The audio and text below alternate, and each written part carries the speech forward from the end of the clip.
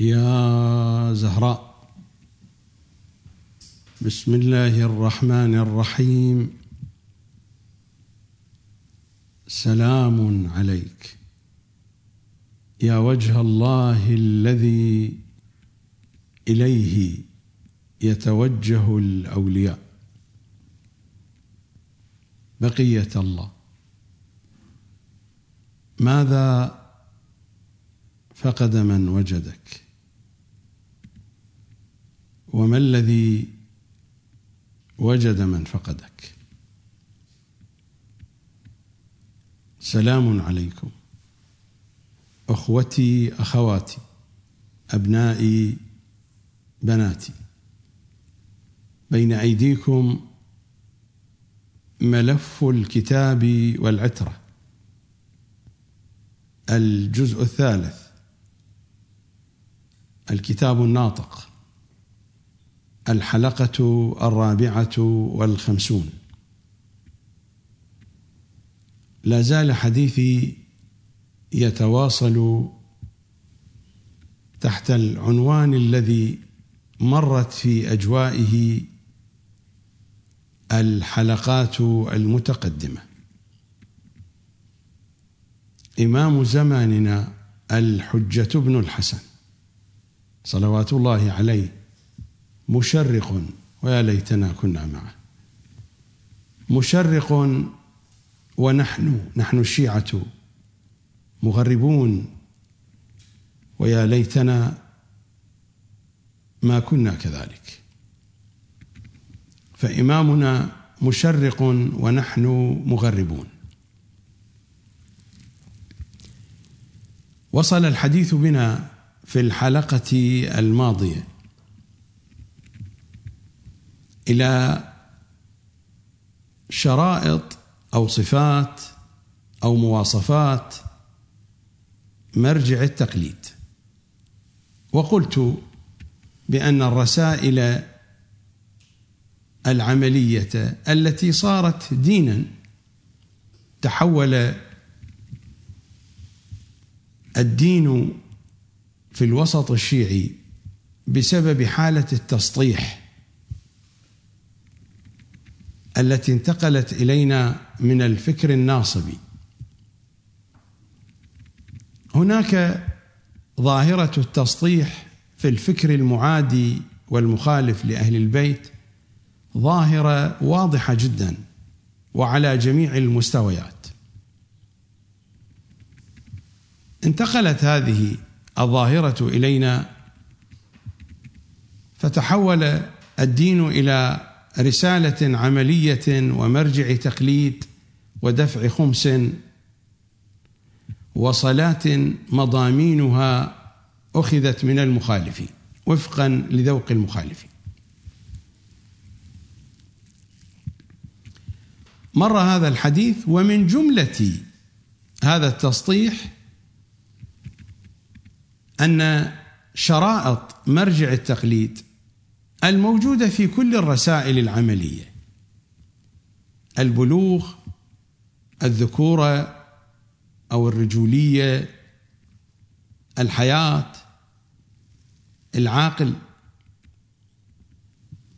الإيمان، في بعض الرسائل يذكرون الإسلام، ألا يقل ضبطه عن المتعارف، الاجتهاد، العدالة. البعض يمكن أن يضيف شرطا آخر، الكفاءة، ولكن هي هذه الشروط والمواصفات المتوافرة والموجودة في كل الرسائل العملية. بإمكان أي واحد منكم يفتح رسالة المرجع الذي يقلده في الصفحات الأولى، إن لم يكن في الصفحة الأولى ففي الثانية، شرائط وصفات مرجع التقليد التي أشرت إليها. بينت من أن هذه المواصفات وردت إلينا من الفقه الشافعي، وقد أشرت إلى المصدر وها هو بين يدي بداية المجتهد ونهاية المقتصد. هذا نموذج، أنا لا أقصد أنها بالضبط نقلت من هذا الكتاب، وإنما هذا نموذج من نماذج الفكر المخالف لأهل البيت، وكيف أن هذه المواصفات ذكرت في سياق الذوق والفكر الشافعي. فهذا الكتاب لابن رشد الأندلسي كتاب في الفتاوى وفي الفقه المقارن بين المذاهب المخالفة لأهل بيت العصمة. هذه الطبعة طبعة مؤسسة الرسالة ناشرون، الطبعة الأولى 2010 ميلادي، ومحل الشاهد هو في صفحة 895 في الصفات المشترطة في القاضي. والصفات المشترطة في القاضي هي نفسها المشترطة في الفقيه، فالقاضي هو فقيه خصوصا بحسب رأي الشافعي الذي يشترط الاجتهاد في القاضي، فأن يكون حرا مسلما بالغا ذكرا عاقلا عدلا. وقال الشافعي يجب أن يكون من أهل الاجتهاد. فهذه شرائط ومواصفات شافعية بامتياز جاءت في كتب الشافعية ولكروع علمائنا ومراجعنا في الفقه الشافعي وفي الفكر الشافعي، جلبوها لنا وأعرضوا عن المواصفات التي يريدها أئمتنا صلوات الله وسلامه عليهم أجمعين، حتى حينما أوردوها كما أوردها السيد الخوئي في كتابه التنقيح في شرح العروة الوثقى، حينما أوردها في هذا الكتاب وأورد صفات مرجع التقليد والتي تبدأ من صفحة 214 شرائط المرجعية للتقليد، وتستمر في الصفحات التي تلي هذه الصفحة. فحين تناولها بالذكر والشرح والبيان بين أنه لا توجد نصوص أو روايات أو أدلة من خلالها يستدل بها على هذه الشرائط أو هذه الأوصاف بالمجمل. أنا لا أريد أن أدخل في كل التفاصيل، مع أنه توجد روايات إلا أنهم يضعفونها بحسب قدرات علم الرجال الناصب. ولكن أين أريد أن أصل؟ أريد أن أقول بأن المعصومين صلوات الله وسلامه عليهم أجمعين لديهم مواصفات، لديهم شروط في الفقيه الشيعي الذي يتمسك به الناس. هذه المواصفات لم تتم الإشارة إليها في كتب الفقهاء، ربما في رسالة عملية في كتاب فقهي استدلالي أشير إلى قضية جزئية هنا أو هناك. أنا لا أتحدث عن هذا اللمام، إنني أتحدث عن منظومة فقهية كاملة، أتحدث عن المواصفات التي يريدها أهل البيت في الفقيه والتي لا بد أن تتوافر فيه، وهذه أهملت وتركت، وإنما توجه النظر إلى المواصفات التي ذكرها الشافعية في كتبهم. هذه كتب حديثنا ومصادر حديث أهل البيت سأمر عليها مرورا سريعا، أتقلب بين هذه الأحاديث كي أشخص مواصفات مرجع التقليد، مواصفات الفقيه الشيعي الذي يريده إمام زماننا صلوات الله وسلامه عليه. هذا هو تفسير إمامنا العسكري صلوات الله وسلامه عليه. والرواية مرت علينا في الحلقات المتقدمة، الرواية التي جاءت في تفسير إمامنا العسكري عن إمامنا الصادق، والتي من جملتها: فأما من كان من الفقهاء. لن أعيد القراءة كي لا مرادي لن أعيد قراءة النص كي لا يذهب علي شطر طويل من الوقت. بشكل سريع سأمر على مواصفات مرجع التقليد التي يريدها أهل البيت.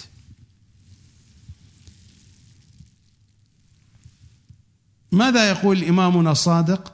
وكذلك عوام أمتنا إذا عرفوا من فقهائهم الفسق الظاهر والعصبية الشديدة والتكالب على حطام الدنيا وحرامها.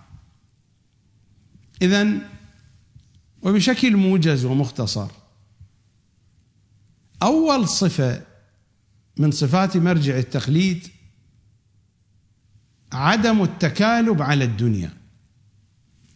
الإمام هنا يقول: وكذلك عوام أمتنا إذا عرفوا من فقهائهم الفسق الظاهر والعصبية الشديدة والتكالب على حطام الدنيا وحرامها.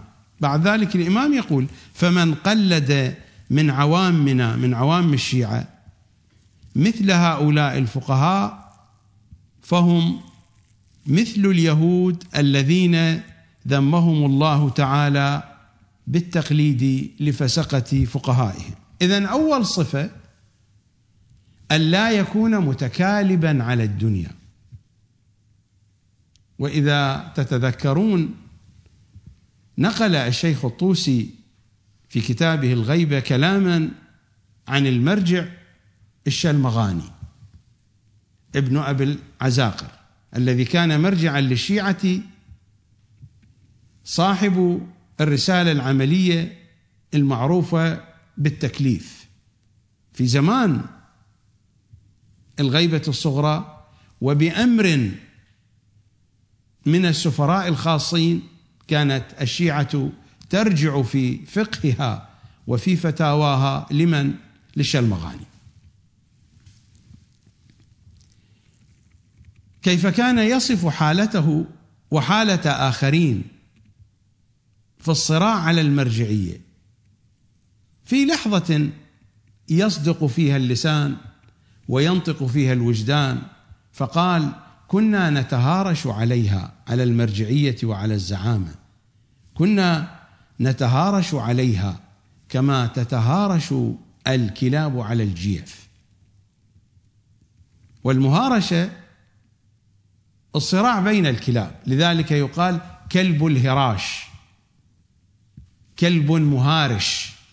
الكلب المهارش هو الكلب الذي يؤتى به إلى حلبة المهارشة فتتهارش الكلاب فيما بينها، لعبة يلعبها الناس في الأعياد وفي غير الأعياد. كنا نتهارش عليها كما تتهارش الكلاب على الجيف. التهارش هو التكالب، نفس هذه العبارة. أن لا يكون مرجع التقليد متكالبا. وقد عرضت بين أيديكم في الحلقات السابقة شدة الصراع بين مراجع الشيعة إلى حد سفك الدماء، ومر الكلام. التكفير والتفسيق والاتهامات والمقالب وغير ذلك. لا أعلق شيئا، أنا عرضت لكم الحقائق وراجعوا الحلقات المتقدمة، هل تقع هذه الأشياء تحت عنوان التكالب على الدنيا؟ هذا الأمر راجع إليكم، فقط أذكركم، لأنني في هذه الحلقة أريد أن أستعرض أوصاف مرجع التقليد عند آل محمد، لا أريد الحديث عن الأشخاص. فالصفة الأولى أن لا يكون متكالبا على الدنيا، والصفة الثانية أن يكون منصفا بعيدا عن العصبية، صفة الإنصاف. وأنا أخذت الحد الأدنى، المفروض أن يكون محسنا، لأن الإنصاف دون الإحسان. وكذلك عوام أمتنا إذا عرفوا من فقهائهم الفسق الظاهر والعصبية الشديدة والتكالب على حطام الدنيا وحرامها، العصبية الشديدة هي نقيض الإنصاف.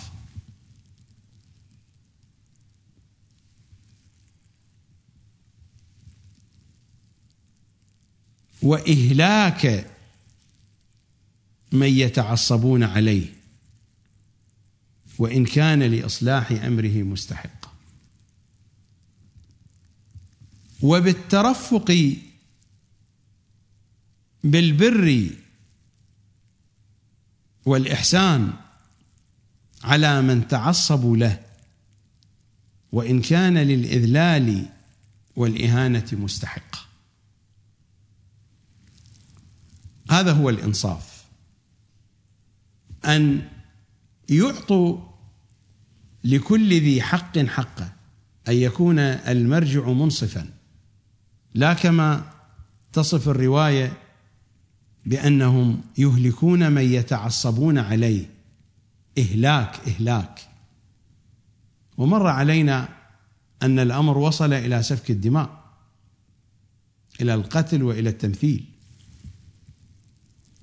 وإهلاك من يتعصبون عليه وإن كان لإصلاح أمره مستحقا، وبالترفق بالبر والإحسان على من تعصبوا له وإن كان للإذلال والإهانة مستحقا.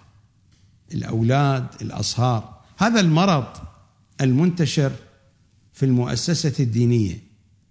أي واحد يصل إلى المرجعية فلا بد أن يسلط أولاده وأصهاره على الأمة، على شيعة أهل البيت.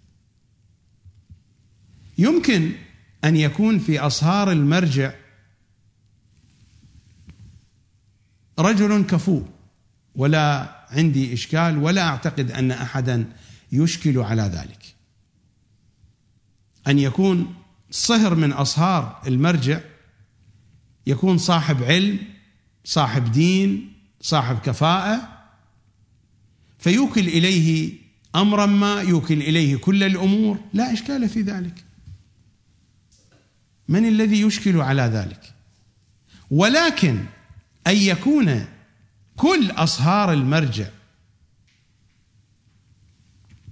مسلطين على الأمة وهم لا يمتلكون الكفاءة ولا العلم ولا الثقافة ولا الدين، وكذلك أولاد المرجع إذا كان فيهم من يمتلك هذه المواصفات لا يشكل أحد على ذلك.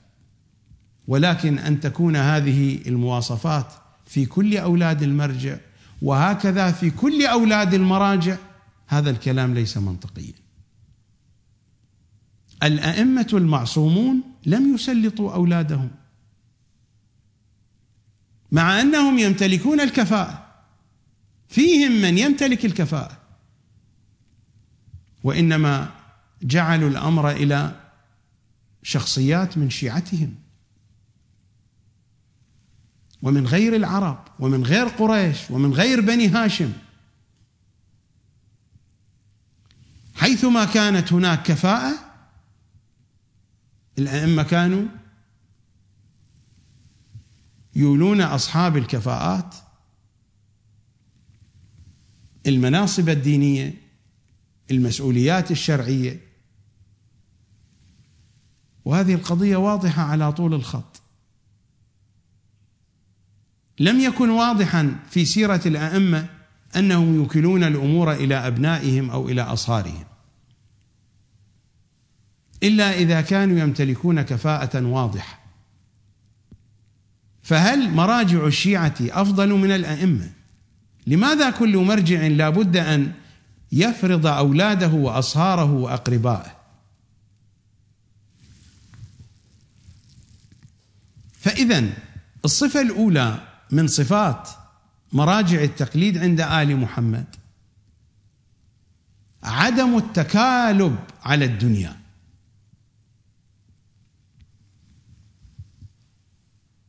أن يكون المرجع بعيدا عن تلك الصراعات التي مر الحديث عنها،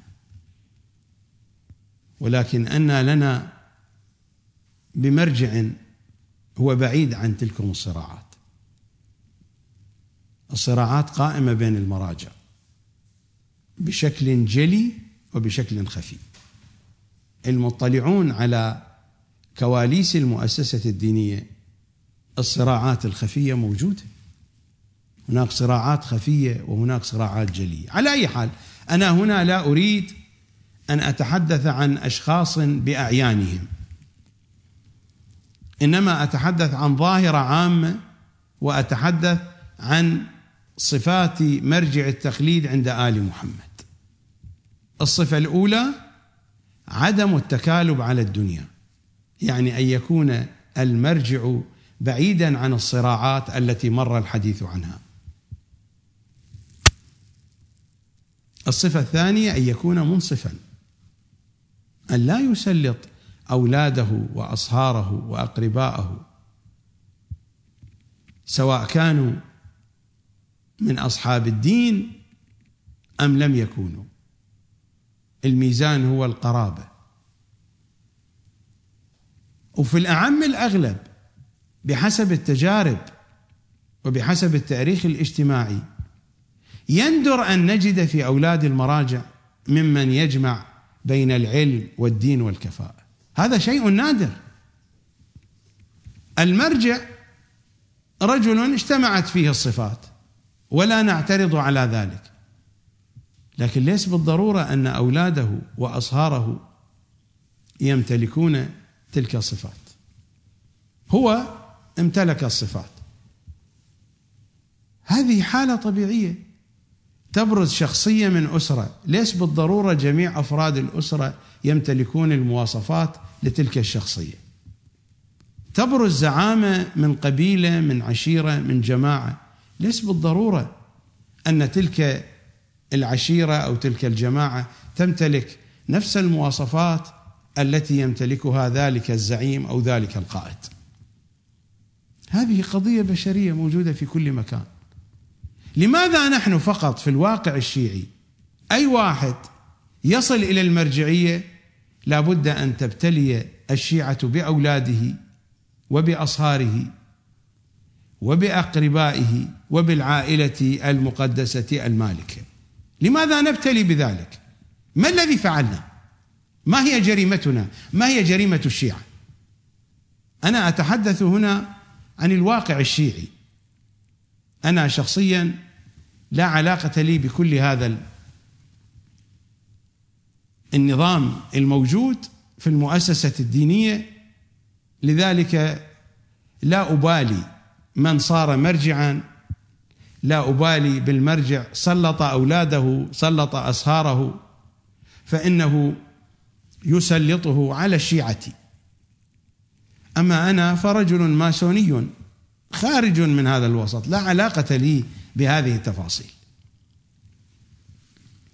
ولكن أنتم الذين تكونون ضحية لهذه المنظومة الفاسدة، المنظومة الخاطئة، حين يسلط عليكم من لا يمتلك الكفاءة ولا يمتلك الدين ولا يمتلك العلم ولا يمتلك الثقافة. فيعبث بكم بأهوائه وجهله وقلة خبرته وحماقاته، وهذا هو الذي يجري في الساحة الشيعية.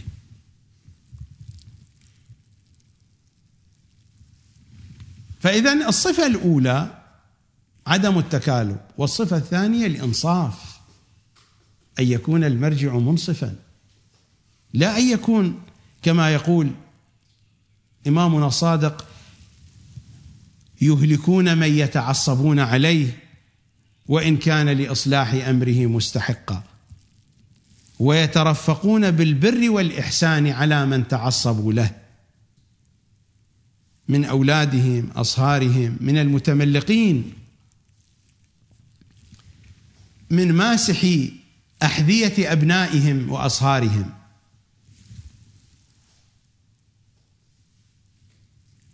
وإن كان للإذلال والإهانة مستحقا، فمن قلد من عوامنا مثل هؤلاء الفقهاء فهم مثل اليهود الذين ذمهم الله تعالى بالتقليد لفسقة فقهائهم. الصفة الأولى أن لا يكون متكالبا على الدنيا، الصفة الثانية أن يكون منصفا.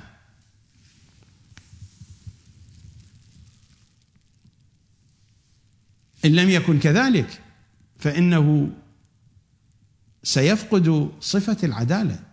المرجع الذي يسلط أولاده وأصهاره على الشيعة وهم لا يمتلكون الكفاءة، هذا مرجع فاقد للعدالة. أليس أحد مواصفات وشرائط المرجع العدالة؟ فالذي يسلط أولاده وأصهاره وهم لا يمتلكون الكفاءة هذا مرجع فاقد للعدالة بحسب الرسائل العملية، لا يجوز تقليده. بحسب الرسائل العملية لا يجوز تقليده. حين يكون المرجع فاقدا للعدالة لا يجوز تقليده بحسب الرسائل العملية.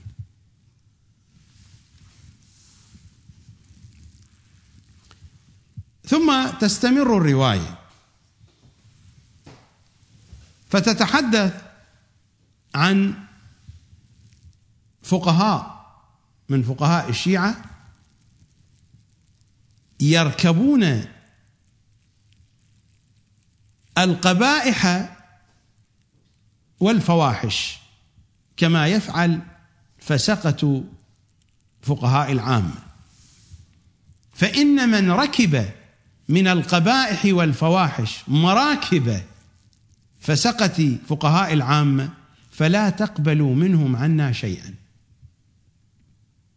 وشرحت معنى القبائح والفواحش في الدرجة الأولى ما يتعارض مع آل محمد في الجانب العقائدي، وجئتكم بالقرآن وبآيات القرآن وبالأحاديث، لا أعيد الكلام مرة ثانية.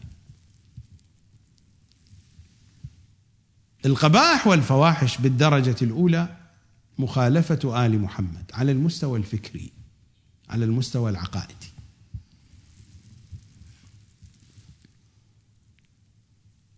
فمن ركب من فقهاء الشيعة مراكب فسقة فقهاء العامة يعني تأثر بهم، من كان متأثرا بأفكارهم لا يجوز تقليده. فما هو من فقهاء أهل البيت المرضيين؟ إذن الصفة الثالثة أن لا يكون متأثرا بالفكر المخالف لأهل البيت.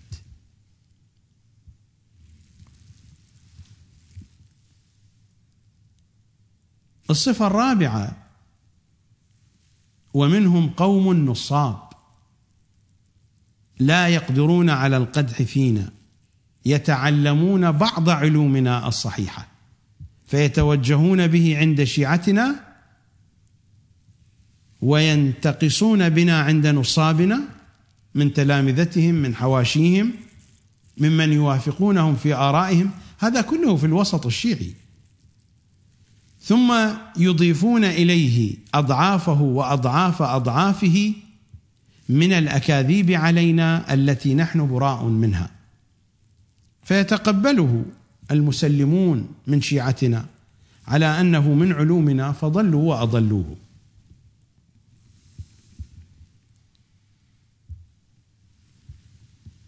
الصفة الرابعة أن يكون الفقيه مستندا في علمه الديني إلى منهجهم فقط،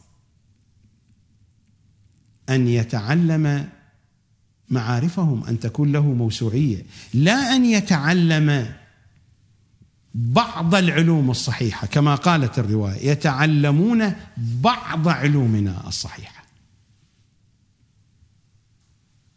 ثم يضيفون إليها أضعاف وأضعاف ذلك من الأكاذيب. هذه الأكاذيب إما هي مأخوذة من أعداء أهل البيت أو من استحساناتهم، من أفكارهم الخاصة بهم. فإذا الصفة الرابعة أن يكون علمه بالكامل مستندا إلى منهج الكتاب والعترة وفقا لذوق أهل البيت، لا بهذه الأكاذيب. أين تجدون مرجعا بهذه الأوصاف؟ لا أعتقد.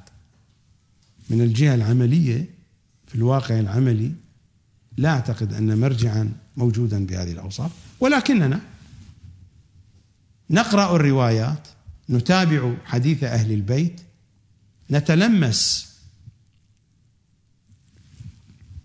أوصاف مرجع التقليد عندهم. إذن هذه الصفات الأربعة في أول الطريق: أن لا يكون متكالبا على الدنيا، أن لا يدخل في صراع على الزعامة، أن يكون منصفا، أن يضع الرجل المناسب في المكان المناسب، لا أن يؤذي أحدا ويفتي بتفسيقه، سواء فتوى علنية أو سرية شفهية. والفتاوى الشفهية السرية أكثر تأثيرا في الواقع الشيعي. المراجع في الغالب حينما يريدون أن يقصموا ظهر أحد لا يصدرون فتاوى كتبية علنية، يصدرون الفتاوى الشفهية السرية التي تتناقل من شخص إلى آخر عبر الوكلاء، عبر المعممين، فيقصمون ظهر ذلك الإنسان. نعم، إذا كانت هناك ضرورة أن يصدروا أوراقا أو كتابات يصدرون، ولكن في الغالب وسيلة قصم الظهر لأي إنسان يتعصبون عليه الفتاوى الشفهية. وهناك ما هو أكثر نكاية وأكثر دهاء، حينما يسألون فيقولون مثلا: والله نحن لا نعرف عن هذا الرجل إلا خيرا، لكن يثار حديث من هنا ومن هناك، شبهات. يا ولدي، نحن في زمان فتنة، على الإنسان أن يحتاط لدينه. أخوك دينك فاحتط لدينك. مواطن التي فيها شبهة يا عزيزي لماذا تذهب إليها؟ هو ثبت الشبهة على هذا الرجل الذي يتحدث عنه بطريقة يتظاهر بأنه محتاط في كلامه، يتظاهر بالخيرية. هذا أسلوب آخوندي نحن نعرفه ونمارسه أيضا. يمارس هذا في الوسط الآخوندي، في الوسط الحوزوي يمارس بكثرة. هذه الأساليب الخبيثة موجودة بكثرة. فأن لا يكون متكالبا على الدنيا، والدنيا دنيا المرجع هي الزعامة الدينية. دنيا المرجع ليس في البارات ولا في المراقص ولا في الليالي الحمراء. دنيا المرجع هذا الرجل الذي تجاوز 70 تجاوز 80 وعاش في أزقة النجف وفي أزقة قم ضمن شروط معينة. دنيا هذا الرجل الزعامة الدينية. وما هي الليالي الحمراء ولا هي المراقص ولا هي تجارة المخدرات والأفيون. دنيا المرجع إنها الزعامة الدينية. أن لا يكون متكالبا على الدنيا، أن يكون منصفا. وأين هو الإنصاف؟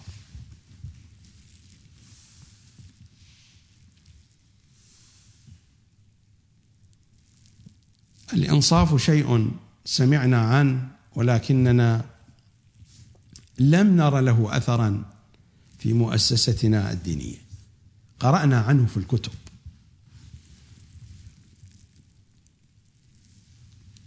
الصفة الثالثة أن لا يكون متأثرا بفكر فسقة فقهاء العامة.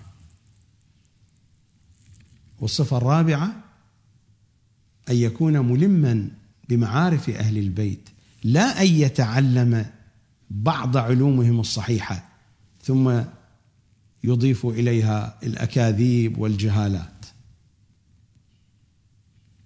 فيضل الشيعة بذلك. فضلوا وأضلوهم، هؤلاء المراجع ضلوا وأضلوا الشيعة. هذه المواصفات، ويأتينا النص المتكامل من ضمن هذه الرواية: فأما من كان من الفقهاء صائنا لنفسه حافظا لدينه. كيف يصون نفسه ويحفظ دينه؟ يصون نفسه ويحفظ دينه بعدم التكالب على الزعامة الدينية وبالإنصاف.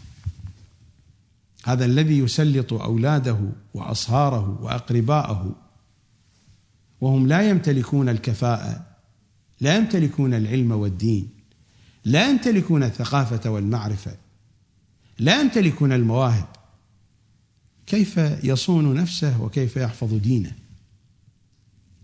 فأما من كان من الفقهاء صائنا لنفسه حافظا لدينه، أن لا يكون متكالبا على الدنيا، أن يكون منصفا،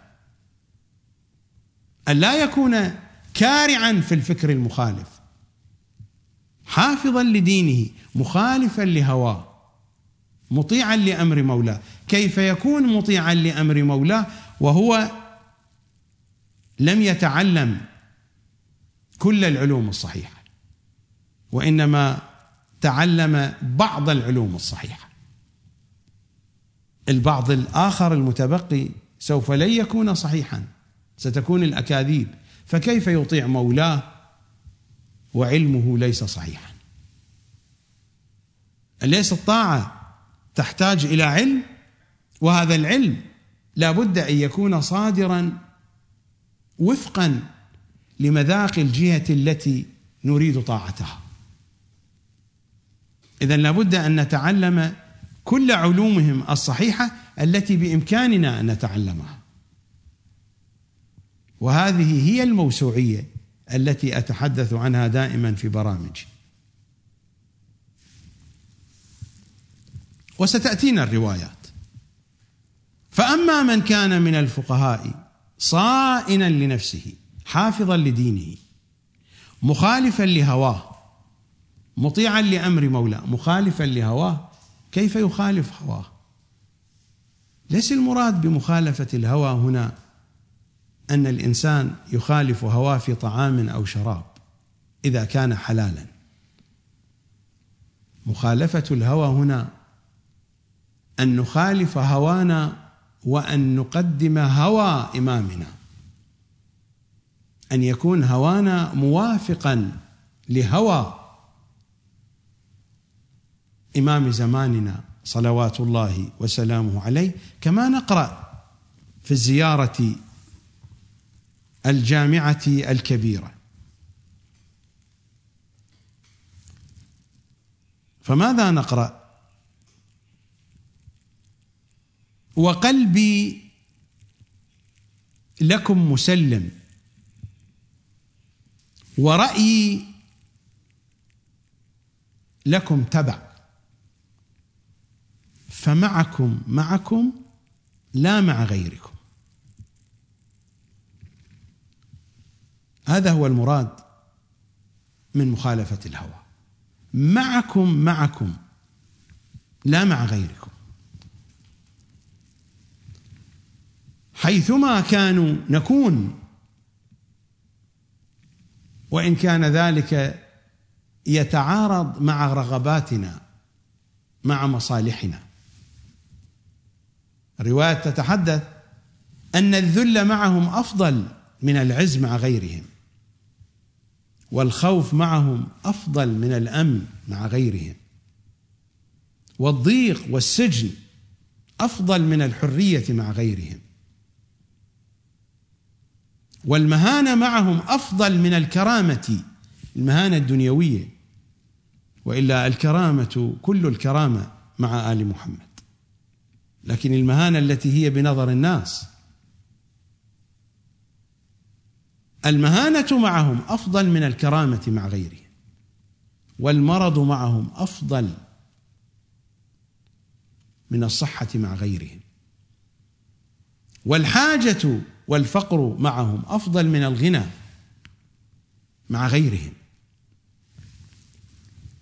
فأما من كان من الفقهاء صائنا لنفسه حافظا لدينه مخالفا لهواه مطيعا لأمر مولاه فللعوام أن يقلدوه. مخالفا لهواه مطيعا لأمر مولاه، أن يكون الميزان في التقييم ولاء أهل البيت لا ولاء المرجع، الذين يقدمون ليس الذين يوالون المرجع كما يفعل كل مراجع الشيعة. الآن كل مراجع الشيعة هكذا يفعلون، الذين يعملون في مكاتبهم، الذين تغدق عليهم الأموال، الذين يمدحون بين الناس ويوثقون منهم، الذين يوالون المرجع، بغض النظر أنهم يوالون أهل البيت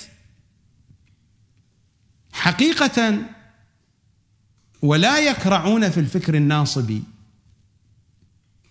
بل أولئك هم المقدمون. الذين يكرعون في الفكر الناصبي هم المقدمون عند مراجعنا. هذا هو الواقع الموجود، هذه هي الساحة الشيعية.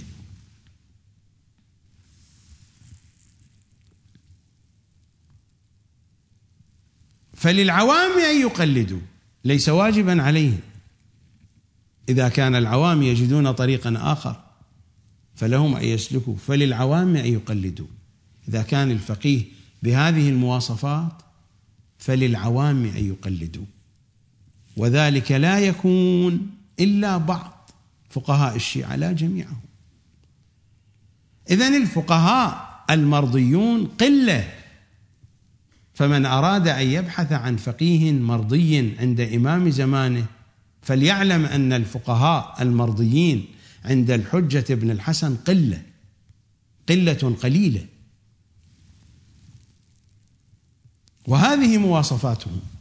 فأما من كان من الفقهاء صائنا لنفسه حافظا لدينه مخالفا لهواه مطيعا لأمر مولاه فللعوام أن يقلدوا، وذلك لا يكون إلا بعض فقهاء الشيعة لا جميعهم.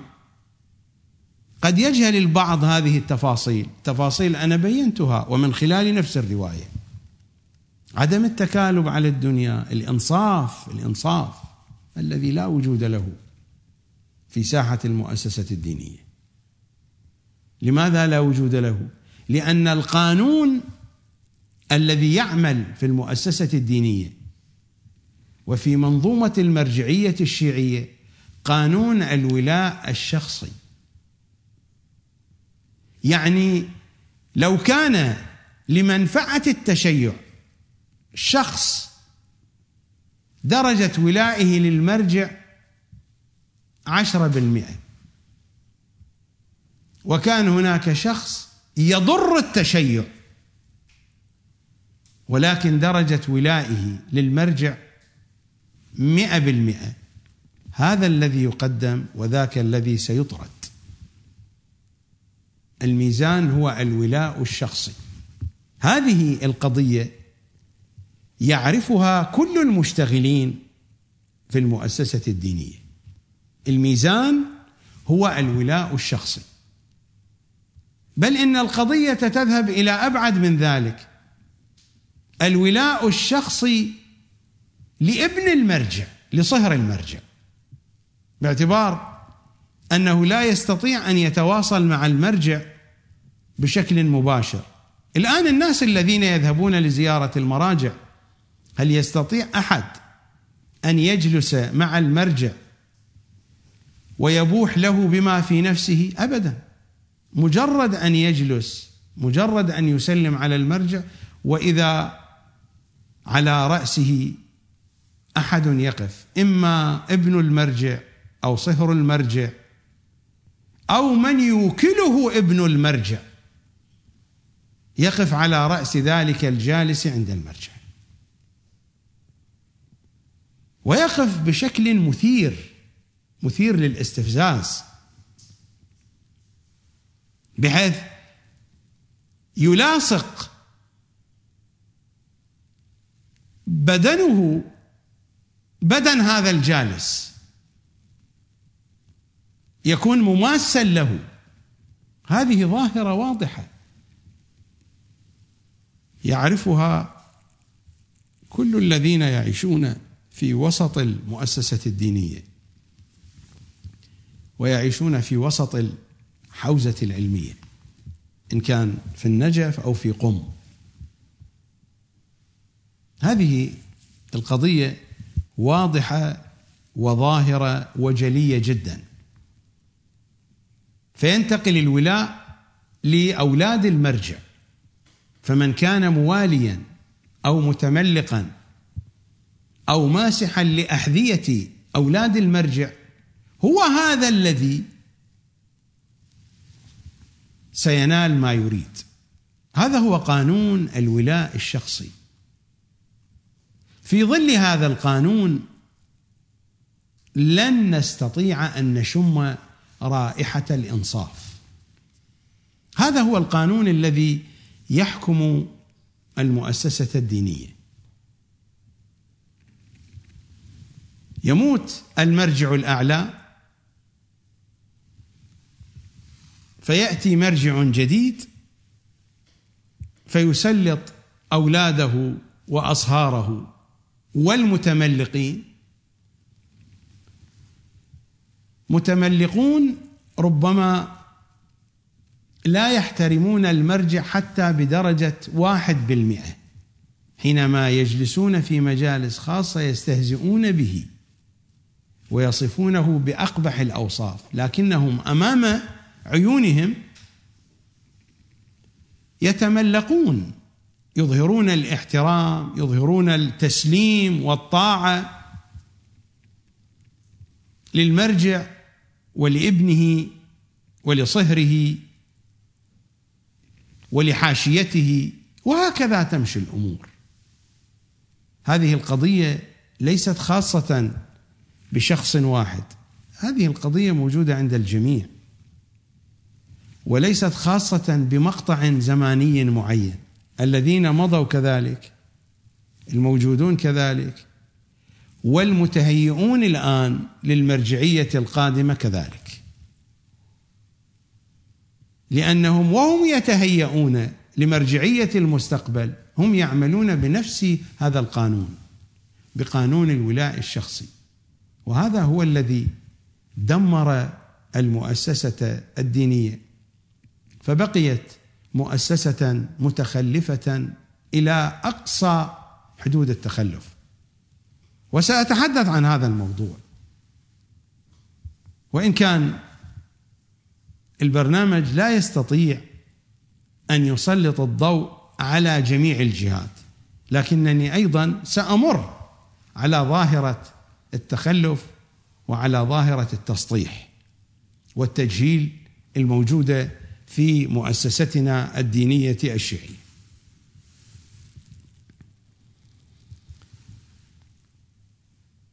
نذهب إلى فاصل وأعود إليكم بعد الفاصل.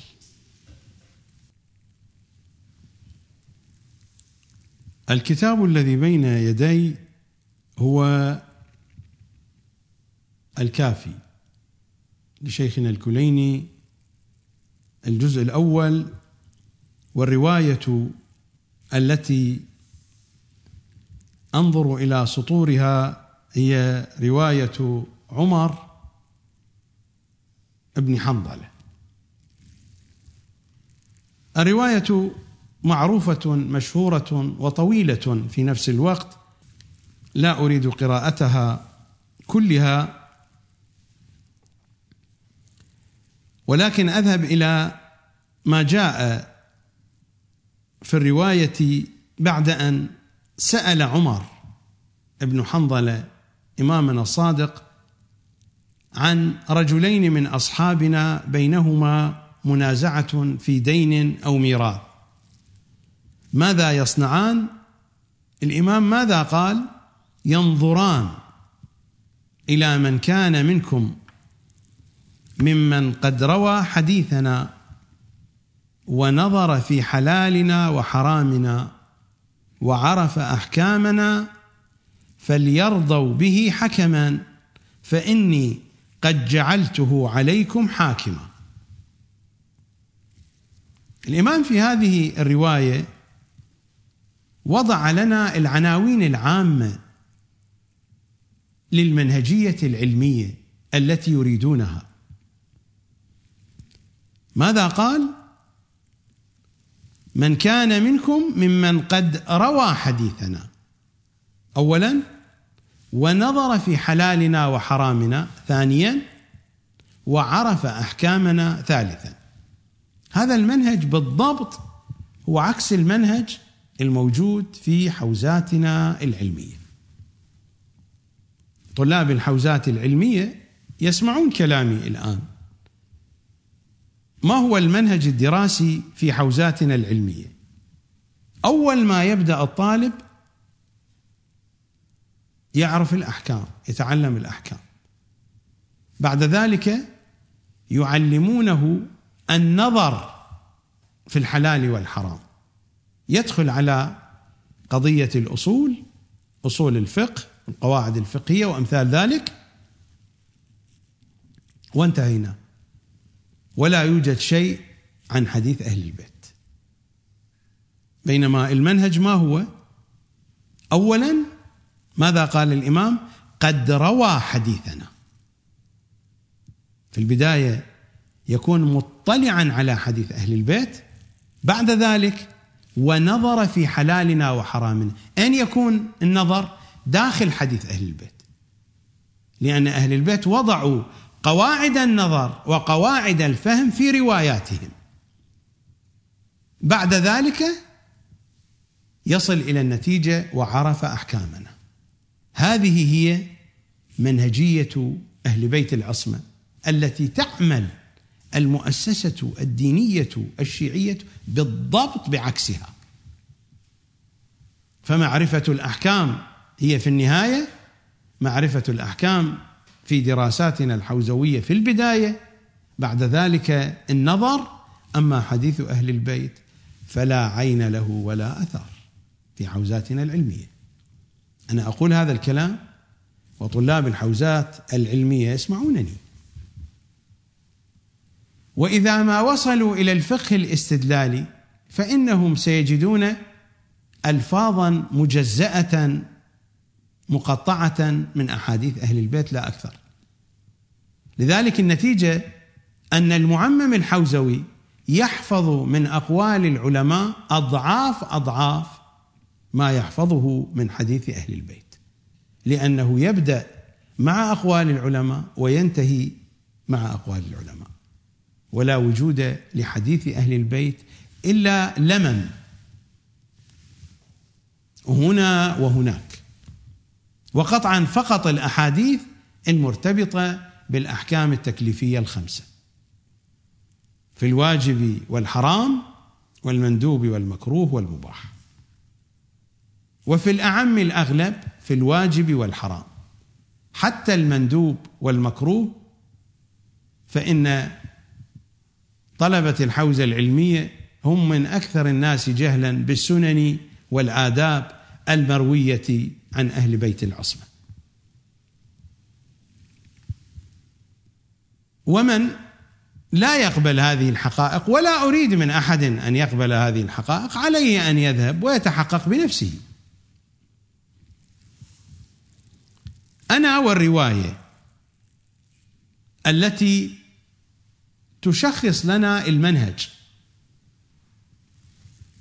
روى حديثنا ونظر في حلالنا وحرامنا وعرف أحكامنا.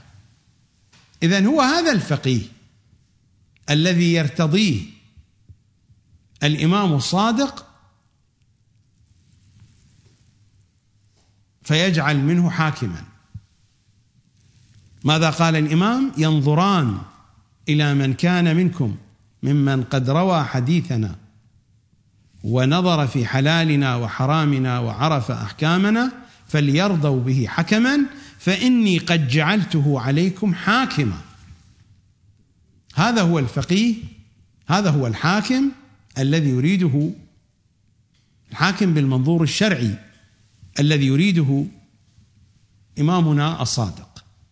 فأولا يروي الحديث، ثانيا ينظر في الحلال والحرام وفقا لقواعد أهل البيت، وثالثا يعرف الأحكام.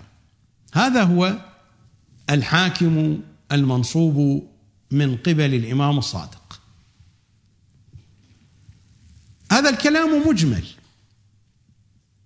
سأمر على هذا الكلام المجمل من خلال أحاديث أهل البيت. أول شيء ماذا قال الإمام؟ قال روى حديثنا. إذا ما ذهبنا إلى رجال الكشي، الرواية عن إمامنا الصادق ماذا يقول؟ اعرفوا منازل الرجال منا على قدر رواياتهم عنا. اعرفوا منازل الرجال منا على قدر رواياتهم عنا. إذا أردت أن تعرف منزلة هذا الرجل، منزلة هذا الصحابي، منزلة هذا الفقيه، الميزان الموسوعية، ليس الميزان علم الأصول وعلم الرجال. لن تجد ذكرا لهذه الخزعبلات في حديث أهل البيت، هذه جواهر كلماتهم. قال اعرفوا منازل الرجال منا على قدر رواياتهم عنا. ورواية ثانية أيضا بنفس المضمون، اعرفوا منازل الناس منا على قدر رواياتهم عنا.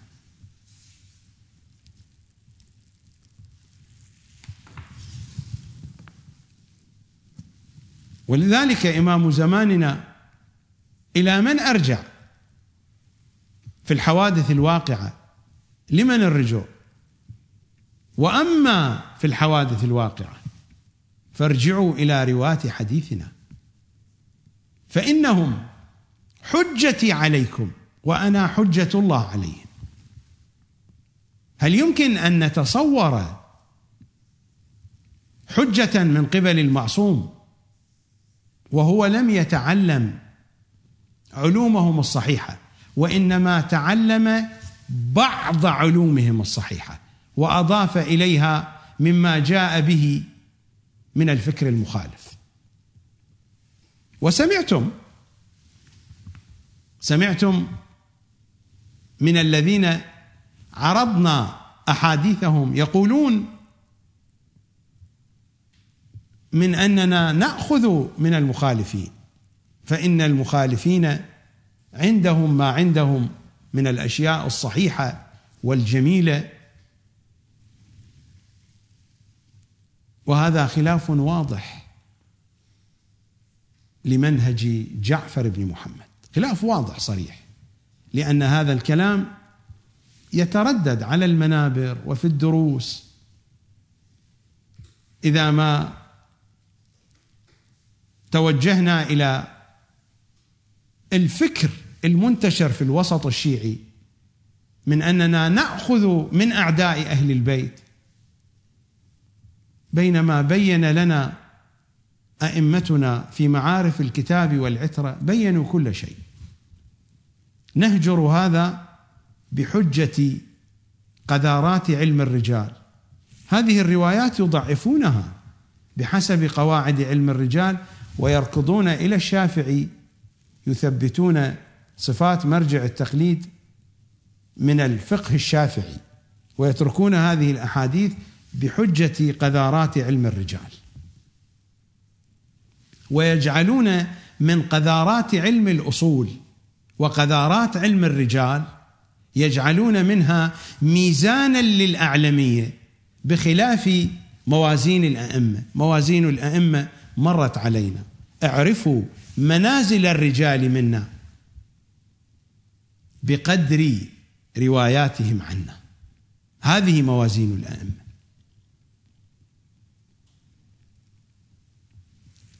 في نفس رجال الكشي أو ما يسمى باختيار معرفة الرجال، وصية إمامنا باب الحوائج لعلي بن سويد السائي. كتب إلي أبو الحسن الأول وهو في السجن: وأما ما ذكرت يا علي، يخاطب ابن سويد، ممن تأخذ معالم دينك،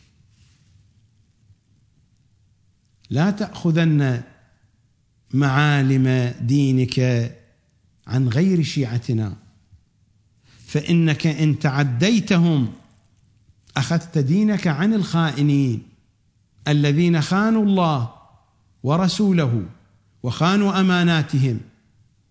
إنهم اؤتمنوا على كتاب الله جل وعلا فحرفوه وبدلوه، فعليهم لعنة الله ولعنة رسوله ولعنة ملائكته ولعنة آباء الكرام البررة ولعنتي ولعنة شيعتي إلى يوم القيامة.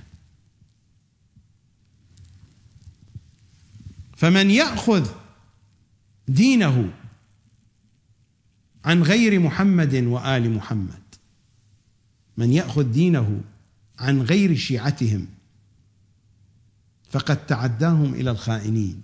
الذي يأخذ من الخائنين إما هو خائن أو أحمق، أحمق غبي أثول. هذا المرجع الذي يأخذ عن الخائنين إما هو خائن وإما غبي أثول أحمق سفيه، ما هو بفقيه، هذا سفيه. هناك فقاهة وهناك سفاهة. الفقاهة هي هذه التي يتحدث عنها أهل البيت، أما السفاهة فهي التي أيضا يحذرون شيعتهم منها. لا تأخذن معالم دينك عن غير شيعتنا. حين نقرأ في الجزء الثاني من كتاب الكافي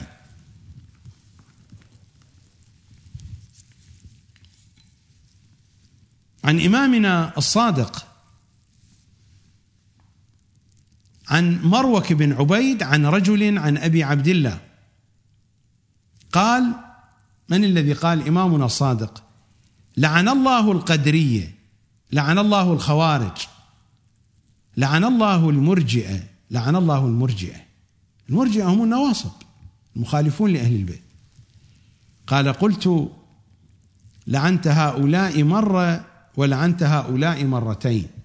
فالإمام لعن القدرية مرة ولعن الخوارج مرة ولعن المرجئة مرتين. قال: إن هؤلاء المرجئة المخالفون لأهل البيت يقولون إن قتلتنا مؤمنون. واضح من الذين يقولون قتلة آل محمد مؤمنون، واضح. العقيدة المنتشرة في الوسط المخالف لأهل البيت إن هؤلاء يقولون إن قتلتنا مؤمنون فدماؤنا متلطخة بثيابهم إلى يوم القيامة. هؤلاء ثيابهم ملطخة بدماء الحسين، لماذا تلقون بأنفسكم عليهم؟ في الحلقة السابقة قرأت عليكم ما جاء في إحياء علوم الدين للغزالي، قرأت عليكم ما جاء فيما يتعلق بلعن قاتل الحسين. تتذكرون ماذا قال؟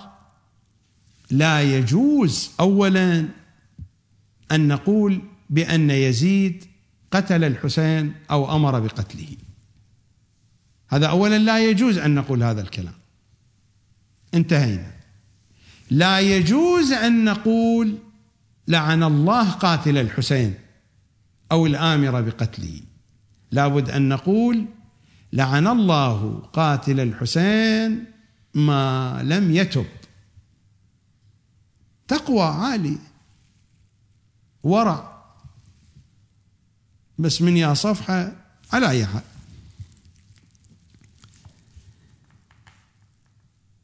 فهؤلاء ثيابهم ملطخة بدماء الحسين، بدماء الرضيع، بدماء علي وآل علي، بدماء المحسن الشهيد.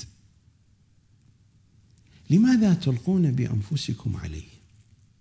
ما الذي يعوزكم؟ هؤلاء هم المرجئة، وأنتم إنما تأخذون من أئمة المرجئة. إذا كنتم لا تعرفون من هم أئمة المرجئة اقرأوا كتب الفرق والملل والنحل، اقرأوها ستعرفون من هم أئمة المرجئة. وأنتم تكرعون كروعا يا علماءنا، يا خطباءنا، أيتها الفضائيات الشيعية، أيتها المؤسسات العلمية الشيعية، تكرعون كروعا في هذه المؤسسات التي تلطخت بدماء الحسين. هذا كلام الإمام الصادق، يقول فثيابهم ملطخة بدمائنا إلى يوم القيامة.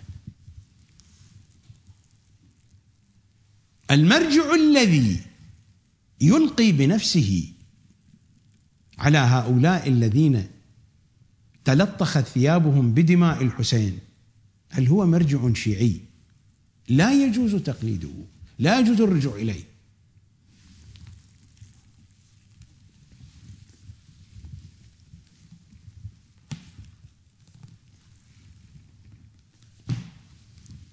في الكافي الشريف في الجزء الأول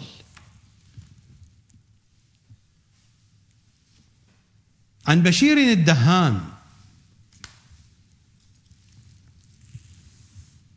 قال أبو عبد الله عليه السلام: لا خير في من لا يتفقه من أصحابنا. يا بشير، إن الرجل منهم إذا لم يستغن بفقهه احتاج إليهم، فإذا احتاج إليهم أدخلوه في باب ضلالتهم وهو لا يعلم. ومرت علينا الرواية: يتعلمون بعض علومنا الصحيحة.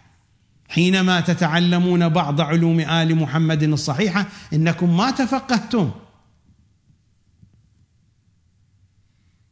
بسبب قذارات علم الرجال، تتركون أحاديث أهل البيت، بسبب قذارات علم الكلام، بسبب قذارات علم الأصول، تتركون أحاديث أهل البيت على أنها ضعيفة لا يعمل بها، أحاديث مشبوهة، أحاديث غلو، تتركونها فتتعلمون بعضا من حديث أهل البيت.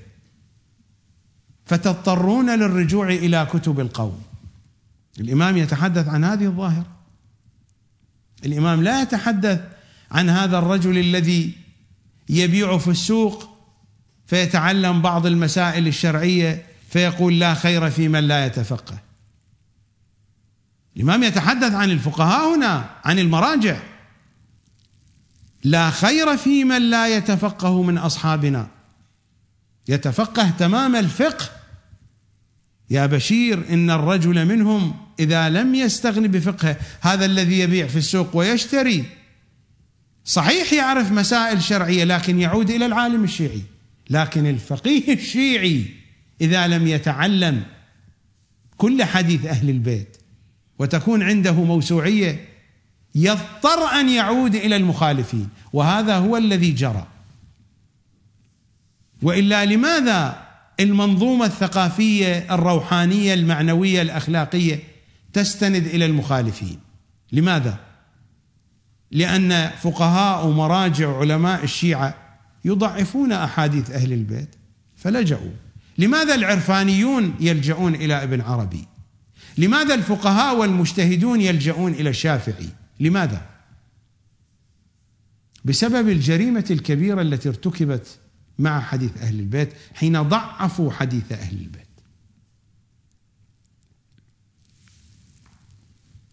لا خير في من لا يتفقه من أصحابنا. يا بشير إن الرجل منهم إذا لم يستغن بفقهه. وكيف يستغني بفقهه وقد ترك حديث أهل البيت؟ احتاج إليهم. فاحتاج فقهاؤنا إلى علم الأصول السني، وإلى علم الرجال السني، وإلى علم الحديث الذي سمي بالدراية السني. واحتجنا إلى كتب النحو السنية. ماذا تدرسون أنتم في الحوزات؟ ألا تدرسون كتب النحو التي كتبها نواصب معروفون؟ كتب الصرف التي تدرسونها من الذين ألفوها؟ كتب البلاغة والمعاني والبيان والبديع التي تدرسونها من الذين ألفوها؟ كتب المنطق التي تدرسونها من الذين ألفوها؟ وبقية الكتب التي ألفها علماء الشيعة أخذوها من مصادرها السنية. هذا هو الواقع. لماذا فعلتم ذلك؟ لأنكم سلطتم علم الرجال على حديث أهل البيت، وجئتم بقواعد فهم حديث أهل البيت من المخالفين، فما استقامت أحاديث أهل البيت مع هذا المنهج الناصبي، فضربتم بالأحاديث عرض الجدار، وأخذتم من أحاديث أهل البيت ما يوافق النواصب، لا ما يوافق الكتاب، ما يوافق النواصب. صار النواصب هم القرآن الذي نعرض عليه حديث أهل البيت. هذا هو الواقع المقشر، هذه هي الحقيقة، من دون مجاملات ومن دون رتوش. لا خير في من لا يتفقه من أصحابنا. يا بشير إن الرجل منهم إذا لم يستغن بفقهه احتاج إليهم، فإذا احتاج إليهم أدخلوه في باب ضلالتهم وهو لا يعلم، مثل ما مرت الروايات. يتعلمون بعض علومنا الصحيحة فيتوجهون بها عند شيعتنا، ثم يضيفون إليها أضعافها وأضعاف ذلك من الأكاذيب التي نحن براء منها، فيقبله المستسلمون من شيعتنا على أنه من علومنا، فضلوا وأضلوهم. فإذا احتاج إليهم أدخلوه في باب ضلالتهم وهو لا يعلم، وهو لا يعلم، عنده جهل مركب. هذا هو الجهل المركب الذي أتحدث عنه. يدخل في باب الضلالة الناصبية وهو لا يعلم، يتصور أنه على الحق. هذا هو الجهل المركب الذي أتحدث عنه وتحدثت عنه كلمات أهل بيت العصمة. ماذا قال إمامنا الصادق لعمر بن حنظلة قد روى حديثنا، موسوعية في الحديث وتنزيه لحديث أهل البيت عن الفكر الناصبي. هذا هو الذي يروي حديث أهل البيت. موسوعية في الحديث، اعرفوا منازل الرجال منا بقدر رواياتهم عنا. موسوعية في الحديث مع تنزيه لحديث أهل البيت، تنزيه من الفكر الناصبي، تنزيه عن الفكر المخالف لآل محمد صلوات الله وسلامه عليهم أجمعين. روى حديثنا ونظر في حلالنا وحرامنا، نظر في حلالنا وحرامنا بعد أن تحققت عنده الموسوعية في الحديث، فإنه سيجد مفاتيح مغالق المعاني في حديث أهل البيت، سيجد هذه المفاتيح منتشرة في داخل حديث أهل البيت. الرواية في غيبة النعماني عن إمامنا الصادق: اعرفوا منازل شيعتنا عندنا على قدر روايتهم عنا وفهمهم منا، ونظر في حلالنا وحرامنا. قد روى حديثنا، مربوط بهم، لا يروي حديثا عن غيرهم. حين أقول لا يروي حديثا عن غيرهم، ليس أنه لا يعلم، لأن مصطلح روى حديثنا، مصطلح الراوي مصطلح خاص هنا، أنه يرتب على هذه الرواية، يرتب الأثر العقائدي والأثر الثقافي والأثر الفتوائي والفقهي. اعرفوا منازل شيعتنا عندنا على قدر روايتهم عنا وفهمهم منا. هذا الفهم متفرع منهم. كيف؟ في داخل حديث أهل البيت. ضوابط الفهم والشرح والفتيا والاستنباط والاستنتاج موجودة في داخل حديث أهل البيت. السيد ابن طاووس ينقل لنا هذه الرواية في كتابه كشف المحجة لثمرة المهجة، صفحة 63، وهذه الطبعة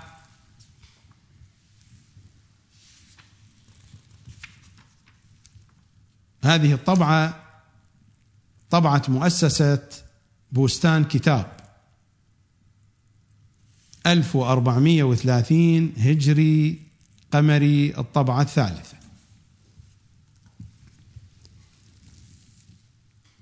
الرواية عن إمامنا الباقر وهو يتحدث مع أبي عبيدة الحذاء: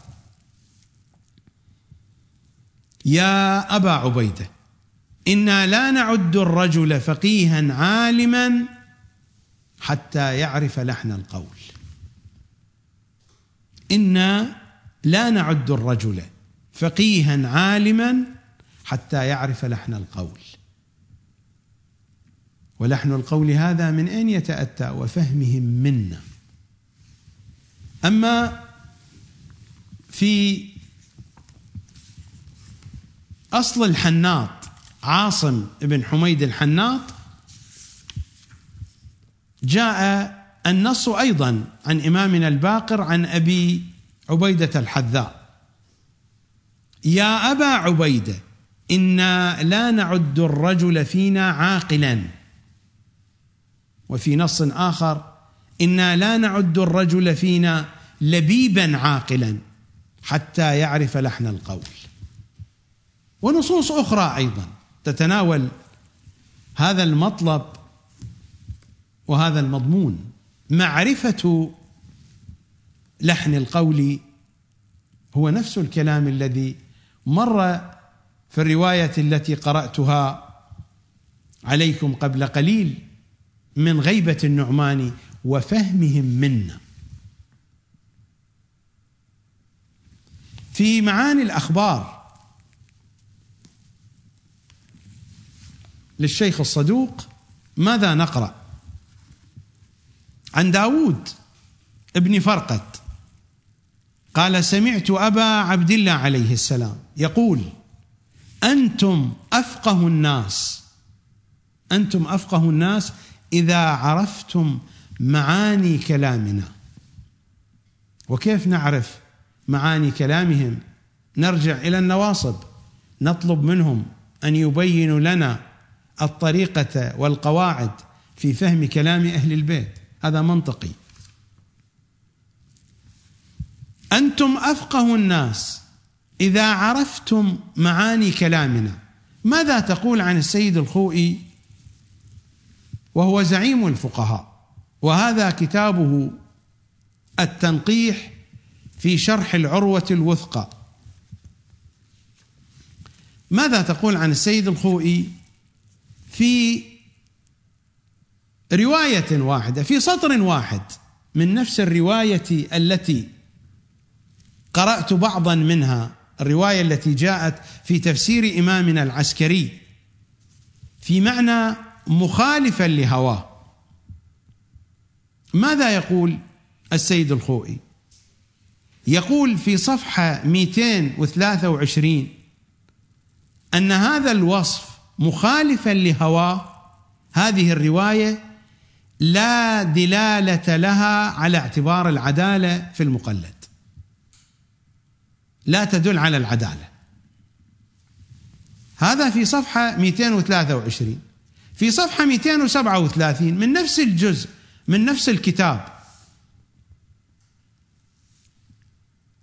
يقول: ومن المتصف بذلك، بهذا الوصف مخالفا لهواه، غير المعصومين عليهم السلام، فإنه أمر لا يحتمل أن يتصف به غيرهم، أو لو وجد فهو في غاية الشذوذ.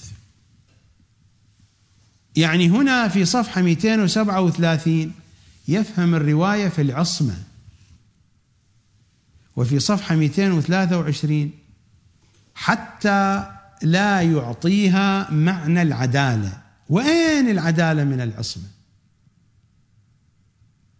هذا الكلام فيما بين صفحات فقيه فقهاء الشيعة ينطبق عليه هذا الوصف: أنتم أفقه الناس إذا عرفتم معاني كلامنا. أنا أسألكم ذلك، أنتم أجيبوني. هذا هو كتاب السيد الخوئي، وهذه رواية إمامنا العسكري. يمكنكم أن تعودوا إلى الكتاب. فهل أن السيد الخوئي عرف معاني كلامهم؟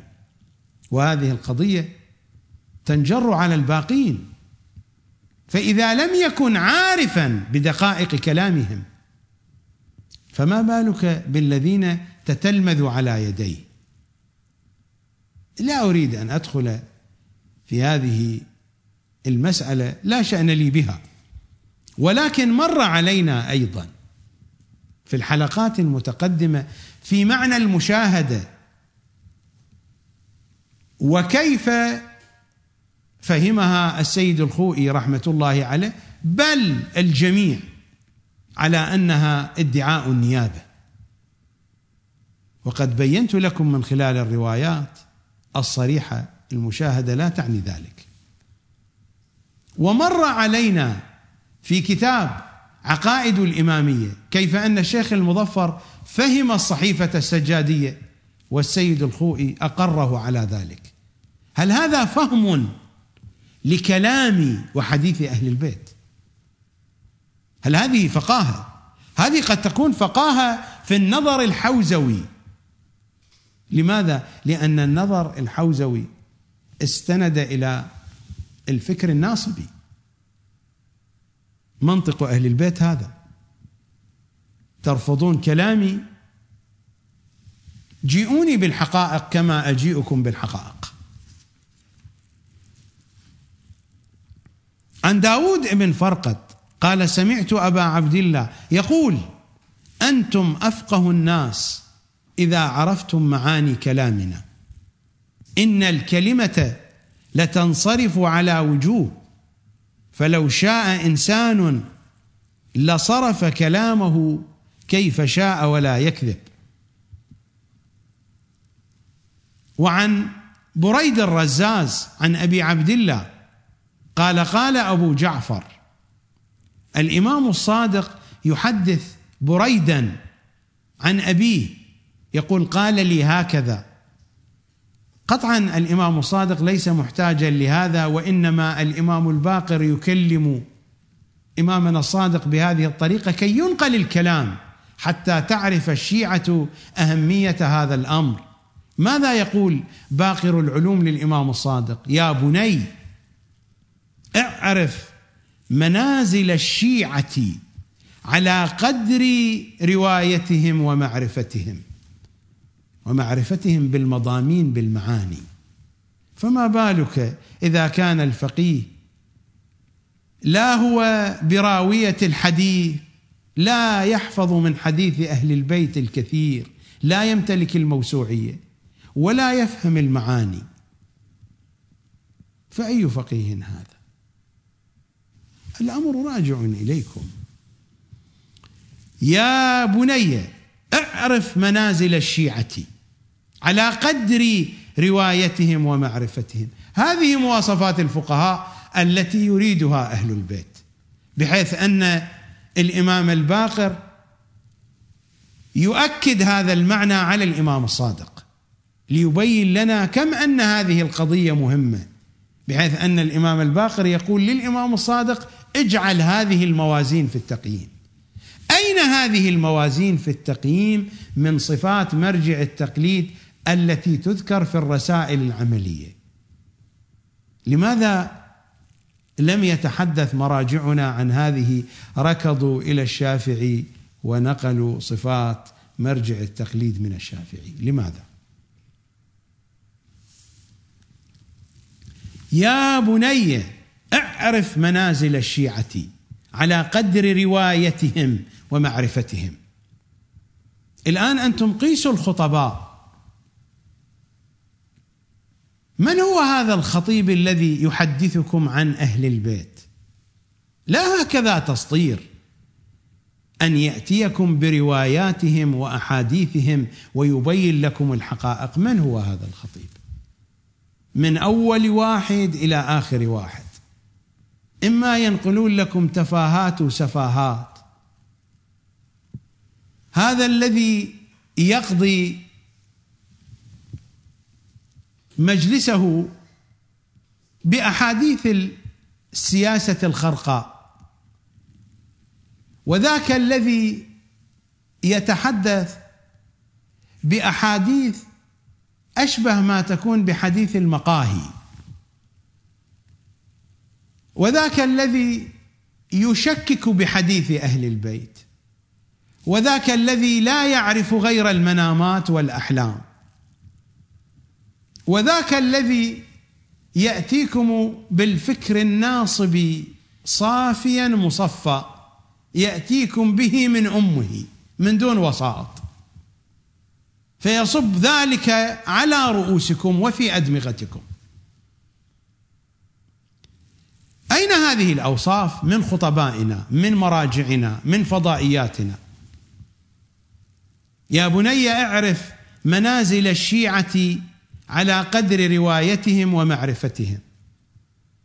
أحسن ما تجد أن يخرج العالم، المرجع، الخطيب، المتحدث، الفضائية تحدثكم في إثبات أحقية الشيعة، وأن المخالفين لهم على باطل بسبب كذا وكذا. هذا أحسن ما يمكن أن يقال.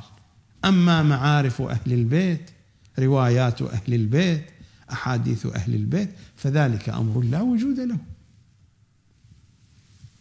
يا بني اعرف منازل الشيعة، يعني هذه الجهات، هذه الأسماء لا منزلة لها عند أهل البيت، فلماذا تركضون وراءها؟ هذه موازين أهل البيت، لماذا تركضون وراءها؟ يا بني اعرف منازل الشيعة على قدر روايتهم ومعرفتهم بهذه الروايات. فإن المعرفة هي الدراية للرواية، الدراية معرفة الحقائق، لا الدراية التي يتحدثون عنها في الحوزة العلمية الدينية. الدراية التي يتحدثون عنها هذه مطالب وأشياء جاءوا بها من أعداء أهل البيت، أولئك يسمونها علم الحديث، هم حرفوها فسموها بعلم الدراية. الإمام لا يتحدث عن هذه الدراية، الإمام يتحدث عن معرفة حديثهم التي مرت الإشارة إليها وفهمهم منا، معرفة لحن القول. فإن المعرفة هي الدراية للروايات، وبالدراية للروايات يعلو المؤمن إلى أقصى درجات الإيمان. المؤمن لا يعلو إلى أقصى درجات الإيمان بعلم الدراية الذي يدرس في الحوزة، هذا علم ناصبي لا علاقة لأهل البيت به، وهذا علم يسلط على حديث أهل البيت لتحطيم حديث أهل البيت. فكيف يعلو المؤمن إلى أقصى درجات الإيمان بهذه العلوم الناصبية؟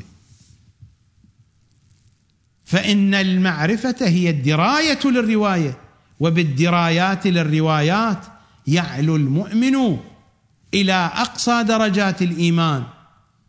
إني نظرت، الإمام الباقر يقول للإمام الصادق: إني نظرت في كتاب لعلي فوجدت في الكتاب أن قيمة كل امرئ وقدره معرفته. إن الله تبارك وتعالى يحاسب الناس على قدر ما آتاهم من العقول في دار الدنيا، وهذه تذكروها سنحتاجها. إن الله تبارك وتعالى يحاسب الناس على قدر ما آتاهم من العقول في دار الدنيا. وإبراهيم الكرخي يحدثنا عن الإمام الصادق: حديث تدريه خير من 1000 حديث ترويه. وكيف تدريه؟ تدريه ضمن موازين وضمن قواعد فهم حديث أهل البيت. حديث تدريه خير من 1000 حديث ترويه، ولا يكون الرجل منكم فقيها حتى يعرف معاريض كلامنا. كيف نعرف معاريض كلامهم؟ من اللغة؟ أبدا، لأن المراد من المعاريض أن الإنسان يتكلم ويقصد شيئا آخر غير الموجود في الظاهر اللفظي، وهذا يسقط الظهور اللفظي الذي تتمسك به المؤسسة الدينية ويتمسك به المراجع، ويجعلونه أساسا في فهم الكتاب وفي فهم حديث العترة. فللأئمة معاريض، هذه المعاريض لها خصوصيات، لكل قوم معاريض وللأئمة معاريض، بل ربما يكون للشخص الواحد في حديثه معاريض. ولا يكون الرجل منكم فقيها حتى يعرف معاريض كلامنا، وإن الكلمة من كلامنا ليس من كلام غيرهم لتنصرف على 70 وجها لنا من جميعها المخرج. ماذا نقرأ في الكافي الشريف؟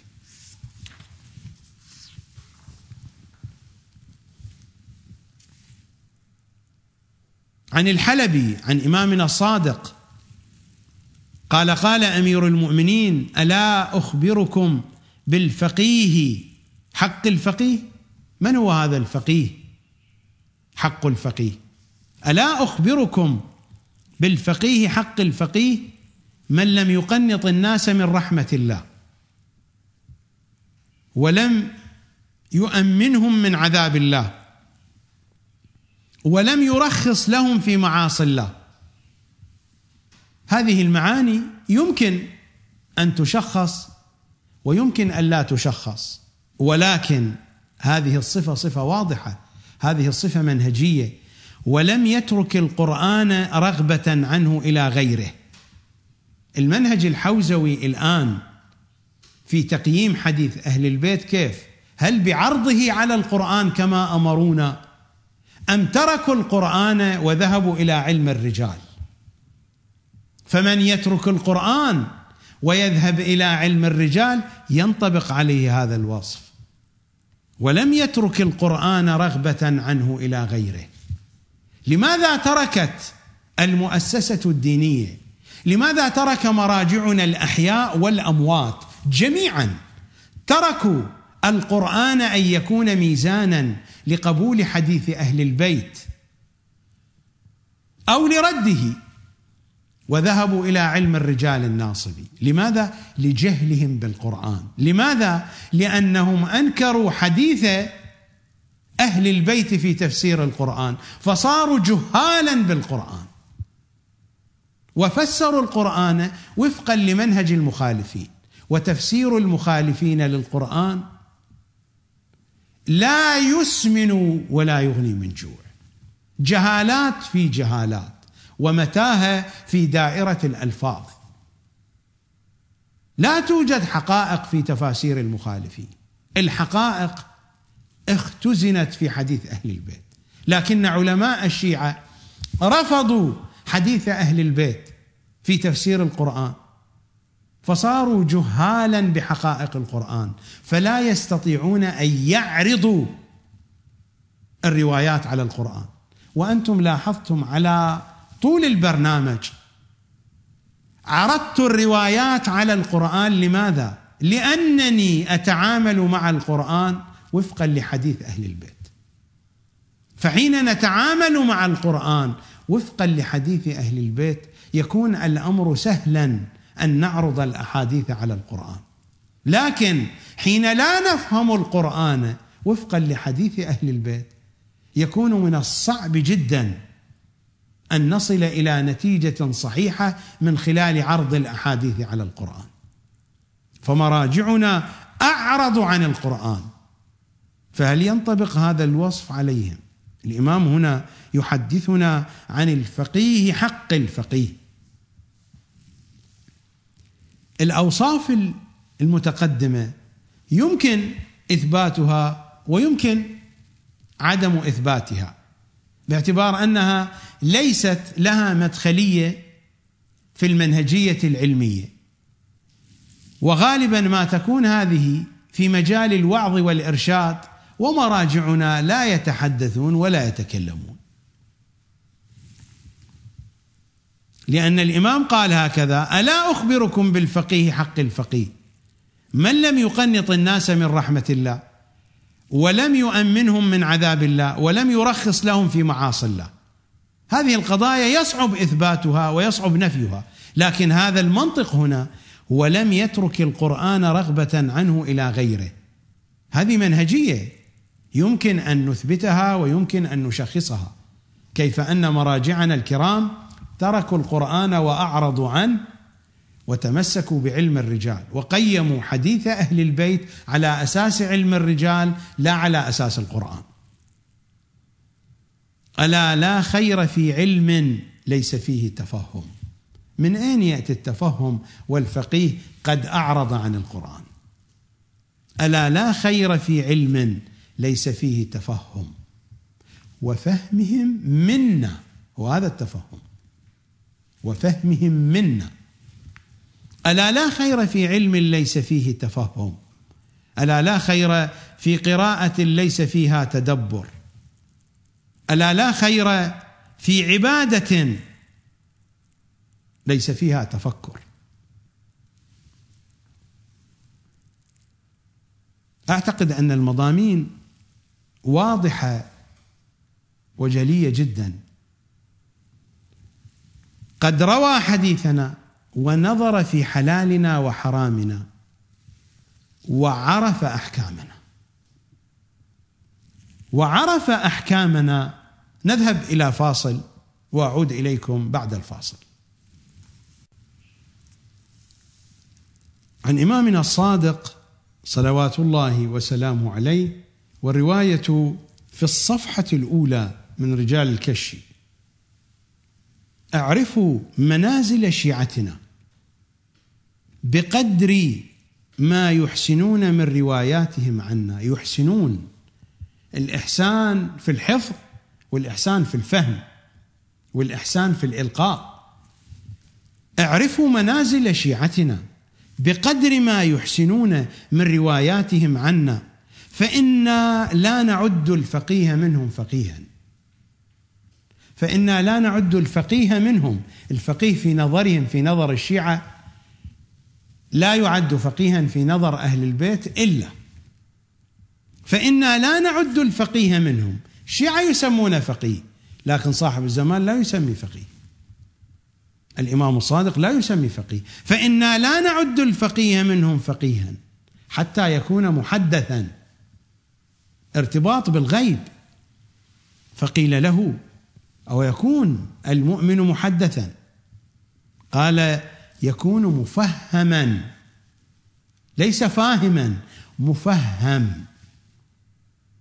فاهما، الفهم يخرج من داخل الإنسان، يأتي من الداخل. أما مفهم، الفهم يأتي من الخارج.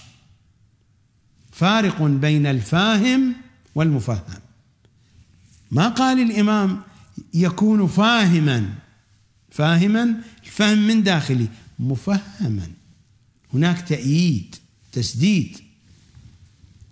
فقيل له: أو يكون المؤمن محدثا؟ قال: يكون مفهما، والمفهم محدث. لكن الإمام في البداية ماذا؟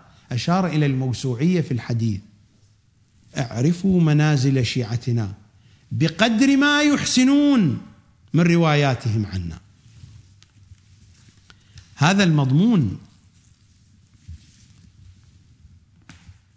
ورد في أحاديثنا في مفتاح الكرامة للسيد محمد الجواد العاملي في شرح قواعد العلامة، الجزء 10 صفحة 17،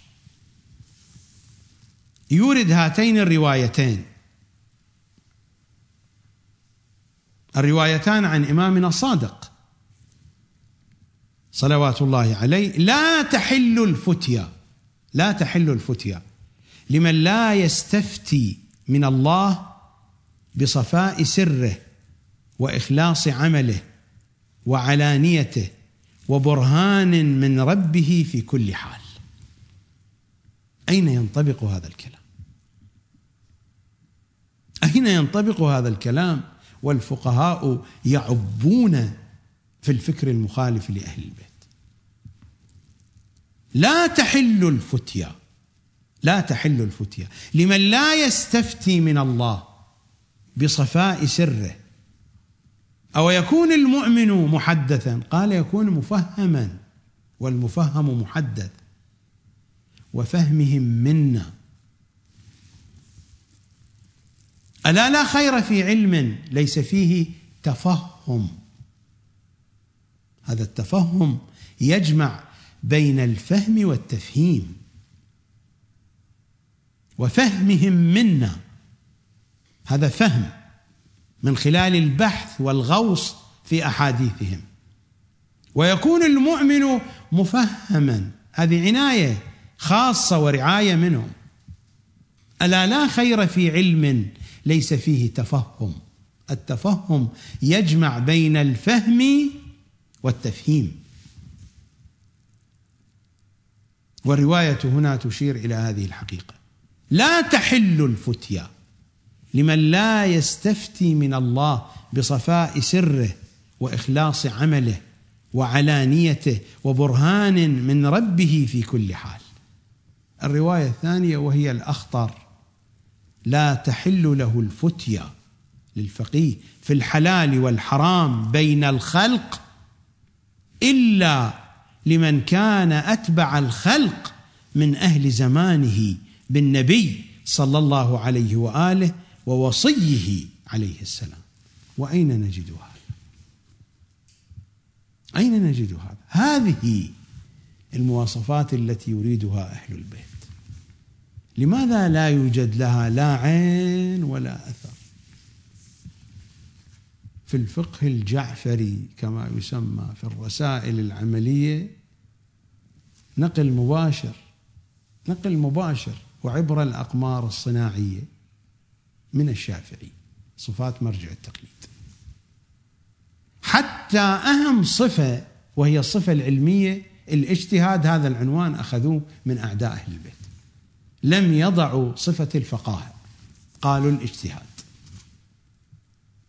حتى هذا العنوان على المستوى اللفظي جاءوا به من أعداء أهل البيت. لماذا؟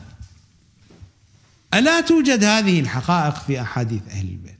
لكن هذه الأحاديث في نظرهم بحسب قذارات علم الرجال وقذارات علم الأصول وقذارات علم الدراية وقذارات علم الكلام، بحسب كل هذه القذارات هذه الروايات ضعيفة، فماذا نصنع؟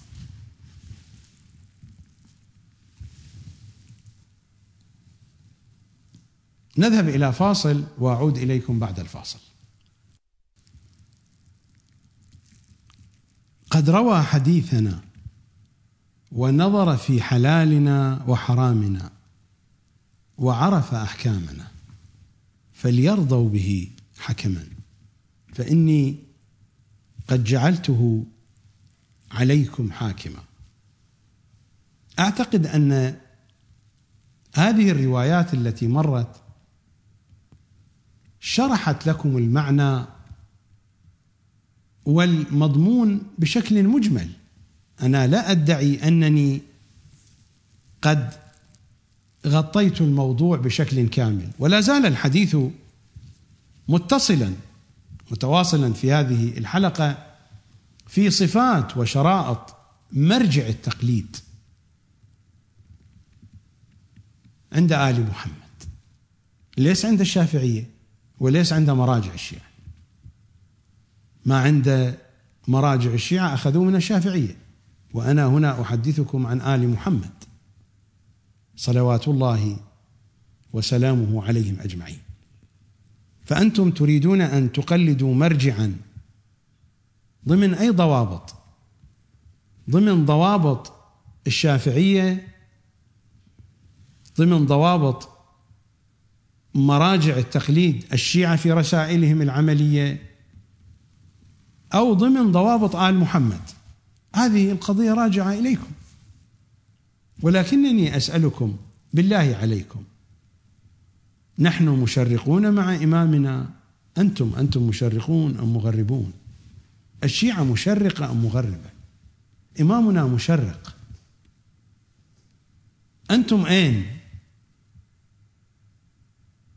إذن هذا العنوان الذي اخترته لهذه الحلقات عنوان ينطبق على الواقع الشيعي 100%، لأنني ما وصلت إلى هذه النتيجة هكذا جزافا، وصلت إلى هذه النتيجة بعد هذا العمر الطويل، بعد هذه السنين الطوال في البحث العلمي وفي المعايشة العملية وفي المعاناة النفسية وفي المعايشة الوجدانية للواقع الشيعي بكل تفاصيله من قمة الهرم إلى القاعدة. هذا ما وصلت إليه، وإنني أثبته لكم بالحقائق. إذا رفضتم ذلك يمكن أن يكون كلامكم صحيحا وأكون مخطئا، ولكن ارفدوني بالحقائق كما رفضتكم أنا بالحقائق، ولا زلت أرفدكم والحديث طويل. الموضوع لم ينتهي. عنوان إمامنا مشرق ونحن مغربون لا زال، لا ينتهي في هذه الحلقة، حلقات متواصلة تحت هذا العنوان. كما قلت لكم سابقا، هذا البرنامج تصاعدي، وهذا العنوان تصاعدي أيضا. تتصاعد المضامين في الحلقات القادمة أكثر مما تصاعدت في هذه الحلقة والتي قبلها. لا زال الحديث في صفات مرجع التقليد. أعود إلى رواية إمامنا العسكري عن صادق العترة الأطهار. والإمام بين قانونا في آخر الحديث، في آخر الرواية: لا جرم أن من علم الله من قلبه من هؤلاء العوام. هؤلاء العوام، عوام الشيعة، إذا كانوا صادقين ومخلصين مع إمام زمانهم سيهتدون إلى الفقيه الصالح، يهتدون. لكن الأعم الأغلب كما قالت الرواية سيتيهون بعيدا عن إمام زمانهم، كما نحن الآن إمامنا مشرق والشيعة مغربة. ماذا قال الإمام الصادق؟ وهؤلاء علماء السوء الناصبون المشبهون بأنهم لنا موالون ولأعدائنا معادون، يدخلون الشك والشبهة على ضعفاء شيعتنا فيضلونهم ويمنعونهم عن قصد الحق المصيب. لكن هناك قلة ستهتدي. لا جرم أن من علم الله من قلبه من هؤلاء العوام، البعض منهم، أنه لا يريد إلا صيانة دينه وتعظيم وليه، لم يتركه في يد هذا الملبس الكافر، في يد هذا المرجع الملبس الكافر، ولكنه يقيض له مؤمنا يقف به على الصواب، ثم يوفقه الله تعالى للقبول منه إلى آخر الرواية. إذن هناك صفة أخرى أيضا، صفة عملية لهذا المرجع. هذا المرجع داعية يدعو لأهل البيت، داعية لأهل البيت. فهل هذه الصفة موجودة في مراجعنا أو لا؟ في نفس تفسير إمامنا العسكري الرواية عن إمامنا الهادي: لولا من يبقى بعد غيبة قائمكم، في نسخة قائمنا، لولا من يبقى بعد غيبة قائمنا من العلماء الداعين إليه والدالين عليه والذابين عن دينه بحجج الله. حجج الله أين؟ في البخاري أو حجج الله في حديث أهل البيت؟ حجج الله أين؟ في الكافي أو في تفسير سيد قطب؟ حجج الله أين؟ في الزيارة الجامعة الكبيرة أو في تفسير الطبري؟ أين هي حجج الله؟ لولا من يبقى بعد غيبة قائمنا من العلماء الداعين إليه والدالين عليه والذابين عن دينه بحجج الله والمنقذين لضعفاء عباد الله من شباك إبليس ومردته ومن فخاخ النواصب، لما بقي أحد إلا ارتد عن دين الله. ولكنهم هؤلاء الفقهاء العلماء الذين يمسكون أزمة قلوب ضعفاء الشيعة كما يمسك صاحب السفينة سكانها، أولئك هم الأفضلون عند الله عز وجل. رواية خطيرة جدا. هذه الرواية هل تنطبق على مراجعنا الكرام أو لا؟ هذا الأمر أنتم شخصوه، لأنكم أنتم المسؤولون عن تشخيص مراجعكم الذين تقلدونهم. أقرأ الرواية مرة ثانية عن إمامنا الهادي: لولا من يبقى بعد غيبة قائمنا من العلماء. ما هي أوصافهم؟ من العلماء الداعين إليه والدالين عليه والذابين عن دينه بحجج الله والمنقذين لضعفاء عباد الله من شباك إبليس ومردته ومن فخاخ النواصب. أي نواصب؟ فخاخ النواصب هؤلاء الذين مرت الإشارة إليهم قبل قليل. ماذا قال إمامنا الصادق صلوات الله وسلامه عليه وهو يحدثنا عن مجموعة كبيرة من مراجع التقليد، ومنهم قوم نصاب لا يقدرون على القدح فينا، يتعلمون بعض علومنا الصحيحة فيتوجهون به عند شيعتنا وينتقصون بنا عند نصابنا من أتباعهم. هؤلاء من نواصب الشيعة يتعلمون بعض علومنا الصحيحة، فهل هم النواصب؟ الوهابية يأتون يتعلمون بعض علوم أهل البيت ثم يضيفون إليه أضعافه وأضعاف أضعافه من الأكاذيب علينا التي نحن براء منها، فيتقبله المسلمون من شيعتنا على أنه من علومنا فضلوا وأضلوه، وهم أضر على ضعفاء شيعتنا من جيش يزيد على الحسين بن علي وأصحابه.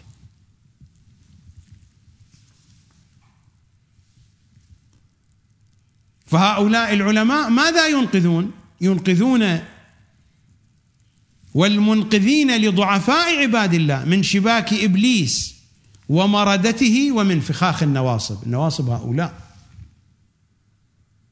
لأن النواصب المعروفون لا يستطيعون أن ينصبوا فخاخا للشيعة.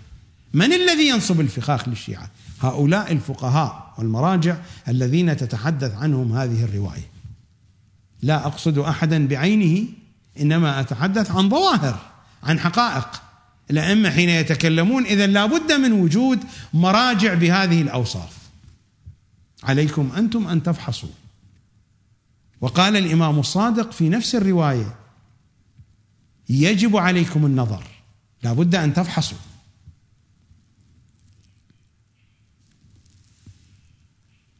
الرواية واضحة وصريحة إلى أن تقول عن هؤلاء العلماء الداعين إلى إمام زماننا: هم الأفضلون عند الله عز وجل. إذا ما ذهبنا إلى كمال الدين وتمام النعمة للشيخ الصدوق، الرواية التي أكررها دائما عن إمامنا السجاد: يا أبا خالد إن أهل زمان غيبته القائلين بإمامته والمنتظرين لظهوره أفضل من أهل كل زمان. الكلام نفسه هنا: لولا من يبقى بعد غيبة قائمنا من العلماء الداعين إليه والدالين عليه والذابين عن دينه بحجج الله، إلى أن تقول الرواية: أولئك هم الأفضلون عند الله. يا أبا خالد إن أهل زمان غيبته القائلين بإمامته والمنتظرين لظهوره أفضل من أهل كل زمان، لأن الله تبارك وتعالى أعطاهم من العقول والأفهام والمعرفة. مر علينا: إنا لا نعد الرجل فقيها عالما عاقلا حتى يعرف لحن القول. إنا لا نعد الفقيه منهم فقيها من الشيعة حتى يكون محدثا، أو يكون المؤمن محدثا.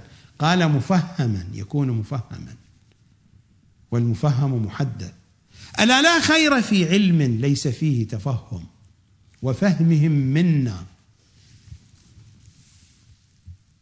لأن الله تبارك وتعالى أعطاهم من العقول والأفهام والمعرفة ما صارت به الغيبة عندهم بمنزلة المشاهدة. وعلى طول الخط الشيعة أساءت فهم هذه الرواية، كبار المراجع أساءوا فهمها، وأنتم أفقه الناس متى ما عرفتم معاني كلامنا. حين لا تعرفون معاني كلامنا فما أنتم بفقهاء في نظرنا، في نظر آل محمد. لأن الله تبارك وتعالى أعطاهم من العقول والأفهام والمعرفة ما صارت به الغيبة عندهم بمنزلة المشاهدة. هل عندنا مراجع بهذا الوصف؟ المراجع الذين عندنا أصلا لا يفهمون هذه الرواية بشكل صحيح، يفهمونها بشكل خاطئ، وقد مر هذا الكلام استنادا إلى أحاديث وروايات أهل البيت. وجعلهم في ذلك الزمان بمنزلة المجاهدين بين يدي رسول الله بالسيف، أولئك المخلصون حقا وشيعتنا صدقا والدعاة إلى دين الله عز وجل سرا وجهرا، لولا من يبقى بعد غيبة قائمنا من العلماء الداعين إليه والدالين عليه. أولئك المخلصون حقا وشيعتنا صدقا والدعاة إلى دين الله، دين الله هو المعصوم. تلاحظون أن الروايات يشرح بعضها بعضا، والمعاني تتجلى بشكل واضح وجلي جدا. هذه مواصفات مراجع التقليد عند آل محمد. أنا أسألكم بالله، المرجع الذي يوصلكم إلى الإمام الحجة هذا الذي ذكرت أوصافه في الرسائل العملية، أو هذا الذي تتحدث عنه هذه الروايات؟ السؤال هنا: لماذا يا علماء الشيعة لم تبينوا هذه الحقائق؟ السؤال الثاني: لماذا حكمتم على مثل هذه الروايات بالضعف والإعدام بسبب قذارات علم الرجال؟ السؤال الثالث: لماذا جئتمونا بقذاراتكم هذه التي نقلتموها من النواصب أعداء أهل البيت وحطمتم بها عقيدة أهل البيت؟ أنا أسأل الشيعة بوجدانكم، هل هذه المواصفات التي يريدها أهل البيت أم تلك المواصفات التي نقلوها من الشافعي؟ أنا أسألكم.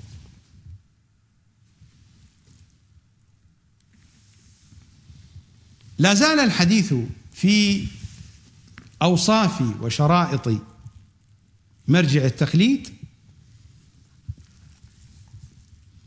هذه الرواية أنقلها لكم من صفات الشيعة، من كتاب صفات الشيعة للشيخ الصدوق، عن أحمد بن محمد الخزاز قال: سمعت الرضا يقول: إن ممن يتخذ مودتنا أهل البيت لمن هو أشد فتنة على شيعتنا من الدجال. قطعا هذا في الزعامات في المراجع، وإلا ليس في عامة الشيعة. يعني أنت تتوقع مثل بقال أو حتى طبيب أو أستاذ جامعة أو صحفي أو إعلامي أو خياط أو حداد، تتوقع أنه يكون أشد فتنة من الدجال على الشيعة. لماذا؟ لأن هؤلاء ليس هم الذين يتدخلون في بنية وفي تركيب العقل الشيعي. المؤسسة الدينية هي التي تتدخل في بنية وتركيب العقل الشيعي. إن ممن يتخذ مودتنا أهل البيت لمن هو أشد فتنة على شيعتنا من الدجال. فقلت له: يا ابن رسول الله بماذا؟ قال: بموالاة أعدائنا ومعاداة أوليائنا. المرجع الذي يتصف بهذه الصفة هذا أشد فتنة من الدجال. أنا لا أتحدث عن أشخاص، تريدون أنتم أن تحملوا كلامي، تلك مسؤوليتكم. أنا لا أتحدث عن أشخاص، أنا أتحدث عن منهجية على طول تاريخ المرجعية الشيعية. لا أتحدث عن الأحياء، أتحدث عن الأحياء وعن الأموات وعن الآتين في الأيام القادمة. أنا أتحدث بمنطق أهل البيت، أتحدث عن ظواهر، لا أتحدث عن أشخاص. التطبيق هذا مسؤوليتكم ليست مسؤوليتي. فمن هو هذا المرجع الذي يكون أشد من الدجال؟ ومر علينا قبل قليل بأنهم هؤلاء أضر على ضعفاء الشيعة من جيش يزيد على الحسين بن علي وأصحابه. هؤلاء ألعن من شمر، ألعن من حرملة. فقلت له: يا ابن رسول الله، بماذا؟ هؤلاء الذين هم أشد من فتنة الدجال على الشيعة. قال: بموالاة أعدائنا ومعاداة أوليائنا. إنه إذا كان كذلك اختلط الحق بالباطل واشتبه الأمر، فلم يعرف مؤمن من منافق. بموالاة أعدائنا ومعاداة أوليائنا، هذا على مستويات عديدة، على المستوى السياسي، على المستوى الاجتماعي، والأخطر من ذلك على المستوى الفكري والعقائدي. حين يقرب أعداء أهل البيت وتفتح الأبواب للذين عشعش الفكر القطبي أو الفكر الصوفي أو الفكر الشافعي أو الفكر الناصبي بكل أشكاله، عشعش في رؤوسهم، تفتح الأبواب لهم وتؤخذ لهم التحيات والسلامات وترفع لهم القبعات إكراما وإجلالا. حينئذ يختلط الحق بالباطل، وحينئذ يشتبه الأمر، فلم يعرف مؤمن من منافق. هذه الصفة مهمة في مرجع التقليد، أن لا يوالي أعداء أهل البيت ويعادي أولياءهم. إذا رأيت مرجعا من المراجع يوالي أعداء أهل البيت ويعادي أولياءهم وهو يعلم بأن هذا الشخص أو هذه الجهة توالي أهل البيت وتعادي أعداء أهل البيت وهو يعاديهم، فهذا ما هو بمرجع مرضي عند الإمام الحجة، لأن فتنته أشد من فتنة الدجال، والدجال من ألد أعداء الإمام الحجة، فهذا يكون أكثر عداء من الدجال بمقاييس الإمام الحجة صلوات الله وسلامه عليه. هذه صفة أخرى من صفات مراجع التقليد. وصفة أخرى أيضا لا بد من الإشارة إليها، نستخرجها من حديثهم الشريف. هذه الرواية عن أبي حمزة الثمالي قال: قال أبو عبد الله عليه السلام: إياك والرئاسة. هذا معاني الأخبار للشيخ الصدوق، صفحة 272، طبعة مؤسسة النشر الإسلامي قم المقدسة.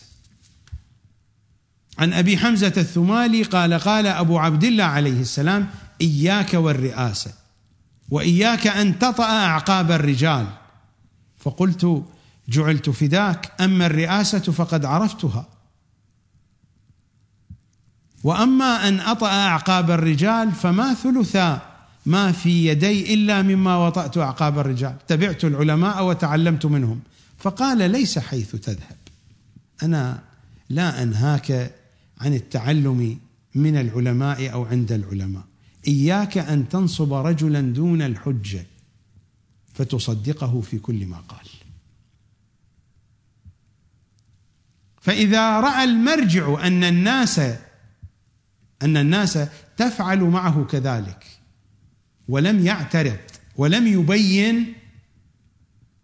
يبين الحقائق للناس ومشى مع الناس على صنميتهم، هذا ليس بمرجع مرضي عند أهل البيت. لا بد أن تبين الحقائق وأن توضع النقاط على الحروف. والرواية أيضا في معاني الأخبار عن سفيان بن خالد قال أبو عبد الله يا سفيان إياك والرئاسة، صفحة 283، فما طلبها أحد إلا هلك، إياك والرئاسة. فقلت له جعلت فداك، قد هلكنا، إذ ليس أحد منا إلا وهو يحب أن يذكر ويقصد ويؤخذ عنه. فقال ليس حيث تذهب إليه، أنا لا أقصد هذه الحالة، إنما ذلك أن تنصب رجلا دون الحجة فتصدقه في كل ما قال وتدعو الناس إلى قوله. إذا كان المرجع يكون جزءا من هذه المنظومة، هذا مرجع مشبوه، هذا المرجع ليس مرضيا عند أهل البيت. قد يقول قائل من أنني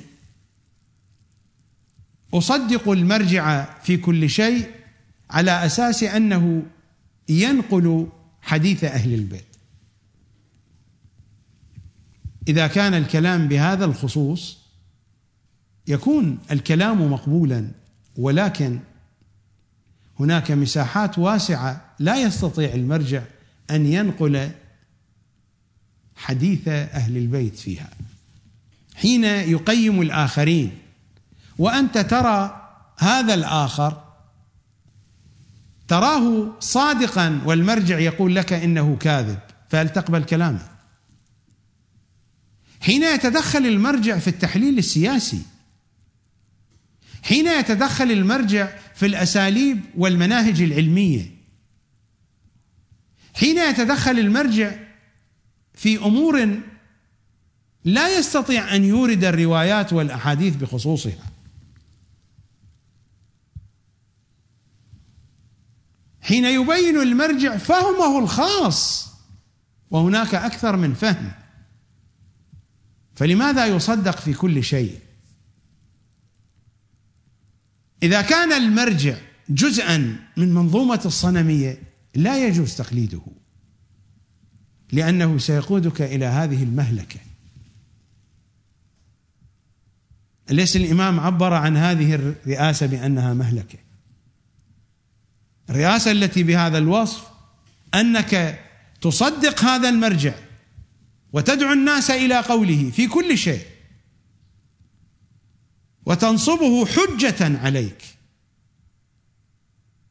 مع وجود مساحة كبيرة يمكن أن يخطئ فيها ويشتبه فيها ولا خبرة له فيها، ومع ذلك أنت تصر وتعاند، وهو أيضا يؤيدك أو يوافقك برضائه وسكوته.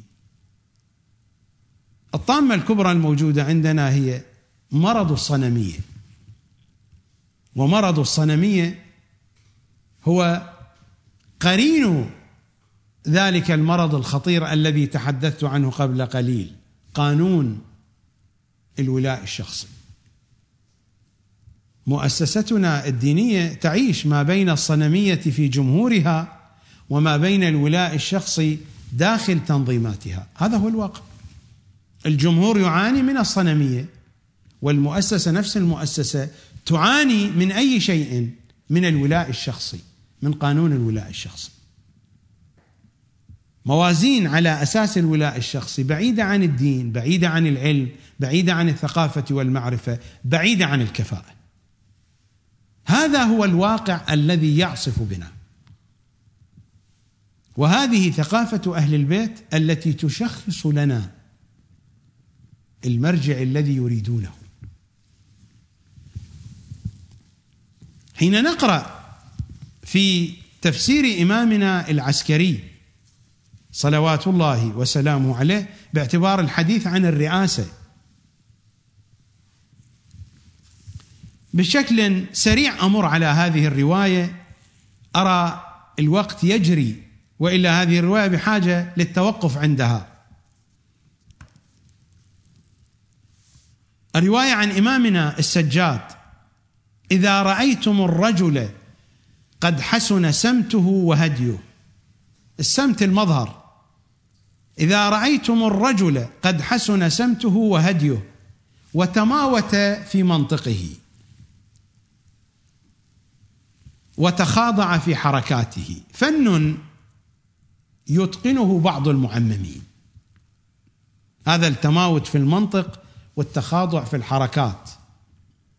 نحن عندنا في أحاديث أهل البيت إذا وقف الإنسان في الصلاة وأظهر من الخشوع في جسده أكثر من الخشوع في قلبه فهذا مرائي منافق. الرواية هكذا تقول، لست أنا. يقف خصوصا إذا كان بين الناس فيظهر من الخشوع في بدنه والتخشع أكثر من الخشوع في قلبه، هذا مرائي.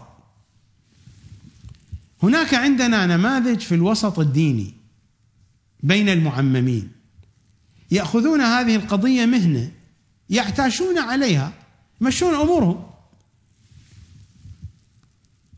إذا رأيتم الرجل قد حسن سمته وهديه، يمشي وهو مطرق ما زال أمام الناس، وتماوت في منطقه وتخاضع في حركاته، لكنه إذا سنحت له الفريسة فهو الذئب المذئب، تذهب كل تلك الحركات المتخاضعة وتلك الجمل المتماوتة، فيتحول إلى ذئب مذئب. الإمام يتحدث عن أمثال هذه الشخصيات. إذا رأيتم الرجل قد حسن سمته وهديه وتماوت في منطقه، نحن نقول في اللهجة العراقية يقوم ينوص من يحكي، وتماوت في منطقه وتخاضع في حركاته فرويدا. رويدا هنا يقال خط أحمر، وإن كنت لا أحب استعمال هذه الصيغة، لكن رويدا ترفك، فرويدا لا يغرنكم. فما أكثر من يعجزه تناول الدنيا وركوب المحارم منها لضعف بنيته ومهانته وجبن قلبه، ما يستطيع أن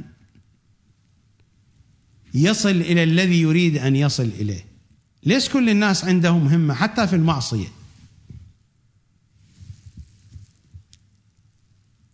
فما أكثر من يعجزه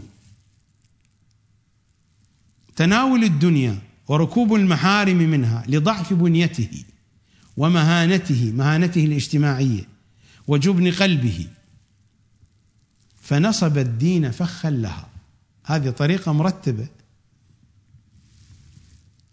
يتماوت في منطقه، يتخاضع في حركاته، فيمشي أموره بهذه الطريقة.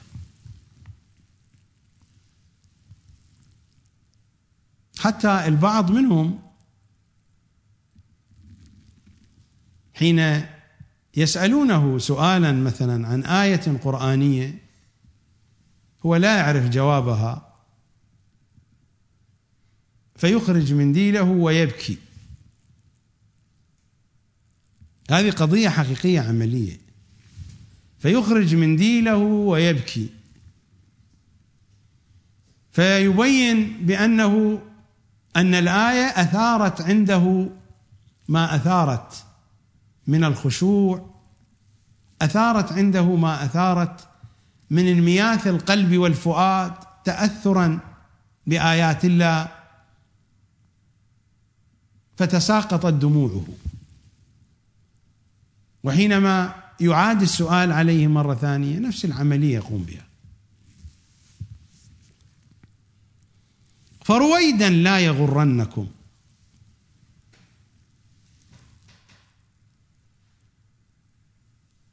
فما أكثر من يعجزه تناول الدنيا وركوب المحارم منها لضعف بنيته ومهانته وجبن قلبه، فنصب الدين فخا لها، فهو لا يزال يختل الناس، يختل الناس يعني يخدع الناس بظاهره، فإن تمكن من حرام اقتحمه.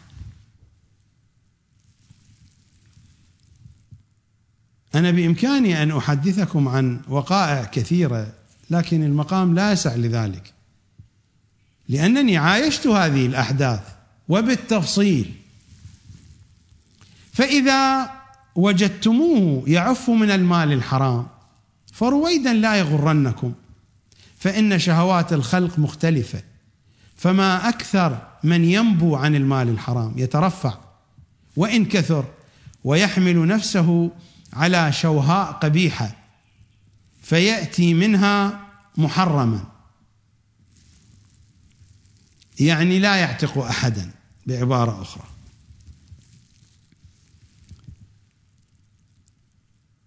فإذا وجدتموه يعف عن ذلك فرويدا لا يغرنكم حتى تنظروا ما عقدة عقله، فما أكثر من يترك ذلك أجمع ثم لا يرجع إلى عقل متين، فيكون ما يفسده بجهله أكثر مما يصلحه بعقله. فإذا وجدتم عقله متينا فرويدا لا يغرنكم حتى تنظروا مع هواه يكون على عقله أو يكون مع عقله على هواه. وكيف محبته للرئاسات الباطلة وزهده فيها، رئاسات الباطلة سواء كانت دينية أو دنيوية، يعني هؤلاء الذين هم من مراجع التخليد الشيعة والإمام يصفهم أنهم أضر من حرملة، هؤلاء مرجعيتهم باطلة، رئاستهم باطلة أو لا؟ قطعا رئاستهم باطلة. فإن في الناس هنا انتبهوا، فإن في الناس من خسر الدنيا والآخرة بترك الدنيا للدنيا، يرى أن لذة الرئاسة الباطلة أفضل من لذة الأموال والنعم المباحة المحللة، فيترك ذلك أجمع طلبا للرئاسة. يعني يظهر الزهد والتقوى، هذه جزء من آلات العمل. يعني المرجع إذا كان تظهر عليه مظاهر الزهد ليست دليلا على صحة نوايا ذلك المرجع، هذا جزء من آلات العمل، يعني هذه عدة شغل. والإمام يشير إلى هذه القضية، يقول فإن في الناس من خسر الدنيا والآخرة بترك الدنيا للدنيا، فهو يترك الدنيا لأجل الدنيا، يرى أن لذة الرئاسة الباطلة أفضل من لذة الأموال والنعم المباحة المحللة، فيترك ذلك أجمع طلبا للرئاسة، حتى إذا قيل له اتق الله أخذته العزة بالإثم فحسبه جهنم ولبئس المهاد. يعني هذا الذي يطلب الدنيا للدنيا بهذه الطريقة ويختل الناس ويتماوت ويتخاضع، ثم يقول الإمام فهو يخبط خبط عشواء. العشواء هي الناقة التي لا تبصر في الليل، فهو يخبط خبط عشواء يقوده أول باطل إلى أبعد غايات الخسارة، ويمد يده بعد طلبه لما لا يقدر عليه في طغيانه، فهو يحل ما حرم الله. لاحظوا الحديث عن أي رئاسة، رئاسة دينية، فهو يحل ما حرم الله ويحرم ما أحل الله، لا يبالي ما فات من دينه إذا سلمت له رئاسته التي قد شقى من أجلها، أظهر الزهد والألم. فأولئك مع الذين غضب الله عليهم ولعنهم وأعد لهم عذابا مهينا. وأنت ربما تصلي خلف واحد منهم وتقرأ غير المغضوب عليهم، وهم من جملة هؤلاء، من جملة هؤلاء الذين أنت تأتم به، من جملة هؤلاء الذين أنت تقلدهم. الإمام يقول فأولئك مع الذين غضب الله عليهم ولعنهم وأعد لهم عذابا مهينا.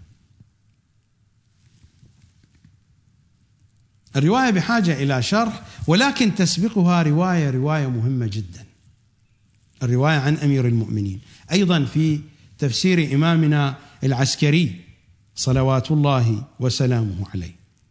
أمير المؤمنين يقول: يا معشر شيعتنا والمنتحلين مودتنا. منتحلين يعني معتقدين. إياكم وأصحاب الرأي، هؤلاء الذين يخرجون الرأي من جيوبهم، إياكم وأصحاب الرأي فإنهم أعداء السنن.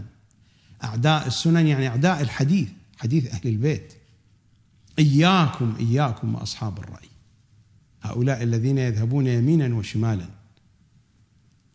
هؤلاء الذين يصعدون على المنابر، هؤلاء الذين يدرسون في حوزاتنا، هؤلاء الذين يؤلفون الكتب. إياكم وأصحاب الرأي فإنهم أعداء السنن. لاحظوا هذا الوصف الدقيق: تفلتت منهم الأحاديث أن يحفظوها، هم عاجزون عن حفظ الحديث. وأعيتهم السنة أن يعوها ولا يعرفون معناها، فاتخذوا عباد الله خولا، خدعوا الناس وجعلوهم عبيدا لهم في منظومة الصنمية. فاتخذوا عباد الله خولا وماله دولا، واتخذوا مال الله شيئا يتداولون به وينفقونه كيفما يشاءون، فذلت لهم الرقاب وأطاعهم الخلق أشباه الكلاب، ونازعوا الحق أهله. أهل الحق من هم؟ آل محمد.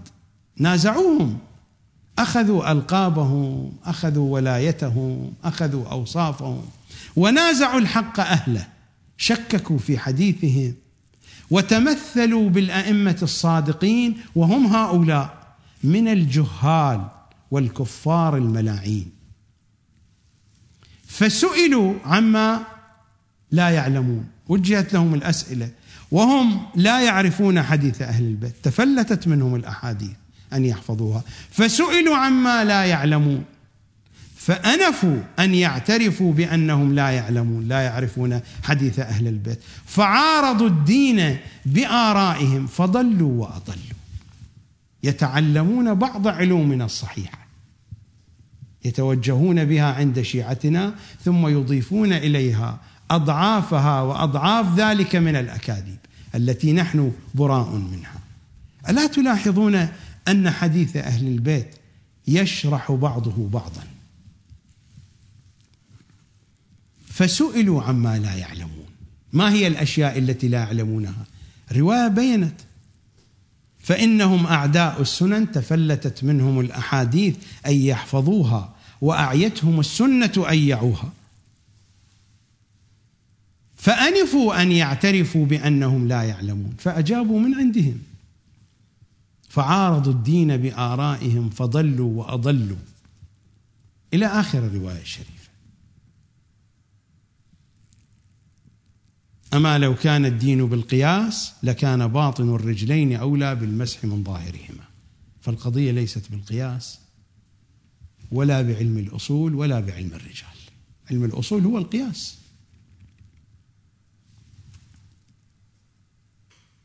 ولا بكل الترهات التي جيء بها من أعداء أهل بيت العصمة صلوات الله وسلامه عليهم أجمعين. نذهب إلى فاصل وأعود إليكم بعد الفاصل. في الزيارة الجامعة الكبيرة هناك تفصيل واضح لا مجال لذكره، وإنني أرى الوقت يجري سريعا وبقيت عندي بعض المطالب. كان في بالي أن أقف طويلا عند الزيارة الجامعة الكبيرة القول البليغ الكامل، حيث يستعرض إمامنا الهادي صلوات الله وسلامه عليه الهوية الشيعية، هوية التشيع، لا التي تحدث عنها الشيخ الوائلي في كتابه، هوية التشيع عند إمامنا الهادي صلوات الله وسلامه عليه. من جملة ما جاء في هذه الهوية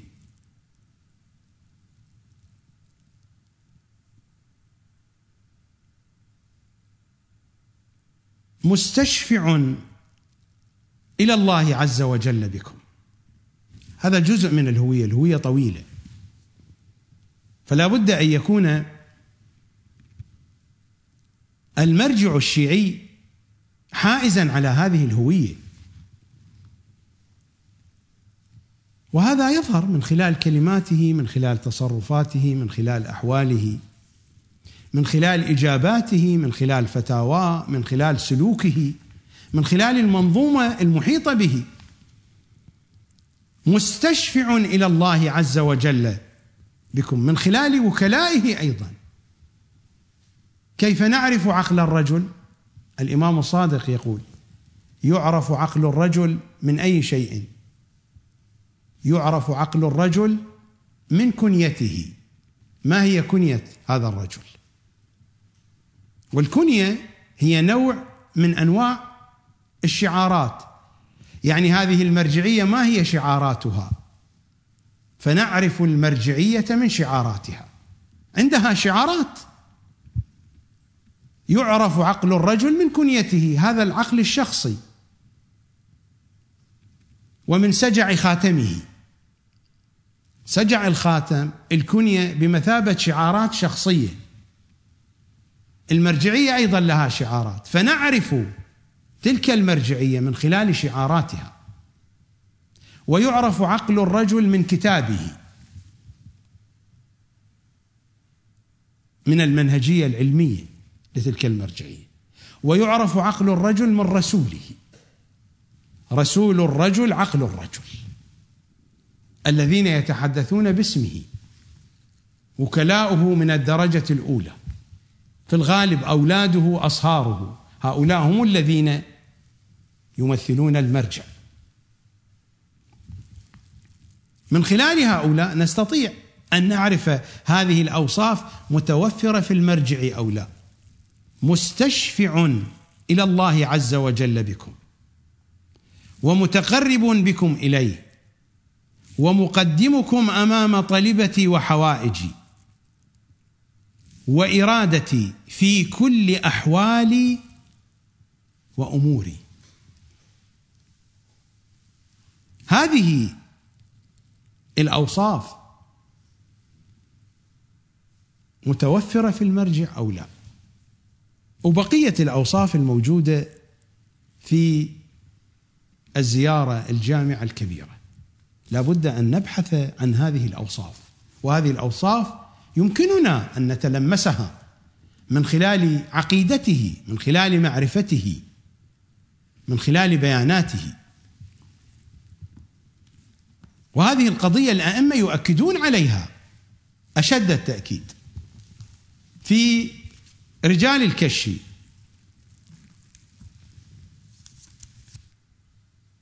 حدثني أبو الحسن أحمد بن حاتم ابن ماهوي قال: كتبت إليه، يعني أبا الحسن الثالث إمامنا الهادي، فهذا ابن ماهوي كتب إلى الإمام الهادي أسأله عمن آخذ معالم ديني.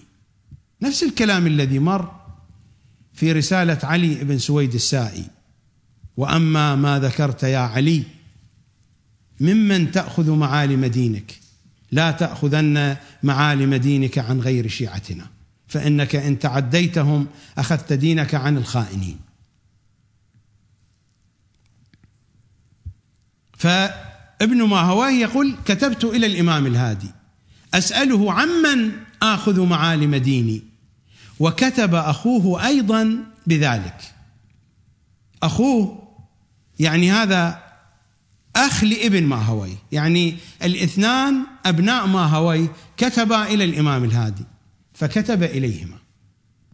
الاثنان كتبا إلى الإمام الهادي يسألان الإمام عمن يأخذان معالم دينهما، فكتب إليهما فهمت ما ذكرتما،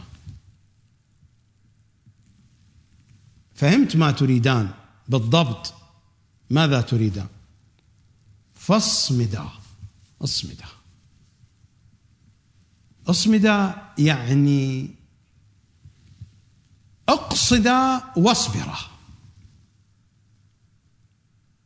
اقصدا بكل ما عندكم من إمكانات، وهذا يقتضي الصبر. الصمود هو القصد والصبر. فاصمدا، فاصمدا في دينكما على متين في حبنا. هذا الذي يمكن أن يقودكم إلى طريق الخير. هذا هو الفقيه، المرجع المطلوب هذا. هما هنا يسألان الإمام الهادي عن مرجع، يسألان عمن يأخذان معالم دينهما. فاصمدا، فاصمدا في دينكما على متين في حبنا، وكل كبير التقدم في أمرنا. ابحثوا عن هؤلاء، هؤلاء هم الذين نرتضيهم من الفقهاء والمراجع. فاصمدا في دينكما على متين في حبنا، وكل كبير التقدم في أمرنا، فإنهم كافوكما إن شاء الله تعالى. أين هذه الصفات من كتب مراجعنا؟ ماذا يقول مراجعنا؟ سيد الخوئي رحمة الله عليه مرجع مراجع الشيعة، زعيم الطائفة الأول. هذا هو التنقيح في شرح العروة الوثقى. وأما الرواية الثانية بالضبط يقصد هذه الرواية، هو أوردها في صفحة 219: فاصمدا في دينكما إلى آخر الرواية، على كل مسن في حبنا في نسخة، ومتين في حبنا، والمعنى واحد. أورد هذه الرواية في صفحة 219 وعلق عليها في صفحة 220. وأما الرواية الثانية يقصد بالضبط نفس هذه الرواية. هذه الرواية ضعيفة بحسب قذارات علم الرجال، ولكنني بحسب قواعدي التي أحترمها أنا، وليس بالضرورة أن تحترموها أنتم، قواعدي أنا أحترمها، قواعدي التي أحترمها وأعمل بها. الأصل عندي في أقوال مراجع الشيعة وعلماء الشيعة، الأصل هو عدم الصواب، الخطأ، حتى يثبت صواب أقوالهم. والأصل في حديث أهل البيت الصحة والهداية والكمال حتى يثبت غير ذلك، بعكس منهجية السيد الخوئي بالضبط، بعكس المنهج 100% الذي عليه السيد الخوئي رحمة الله عليه. فهنا يقول صفحة 220: وأما الرواية الثانية، هذه التي قرأتها عليكم، فاصمدا في دينكما على متين في حبنا، أو على مسن في حبنا، وكل كبير التقدم في أمرنا. يقول: وأما الرواية الثانية فهي غير معمول بها قطعا. لماذا غير معمول بها قطعا؟ يعني حتى لو ثبت سندها هو يضعفها. هنا يضعف الرواية في صفحة 219: ويدفعه أن الروايتين ضعيفتا السند. أي روايتين؟ رواية علي بن سويد السائي: كتب إلي أبو الحسن وهو في السجن: وأما ما ذكرت يا علي ممن تأخذ معالم دينك. هذه أيضا ضعيفة عند السيد الخوئي، وهذه الرواية أيضا ضعيفة عند السيد الخوئي. لابد أن نأخذ ديننا من الشيوعيين.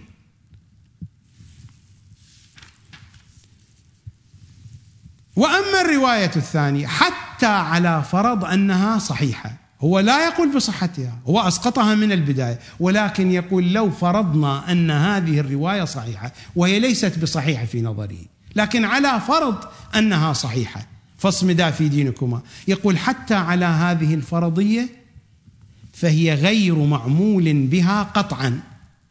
لماذا؟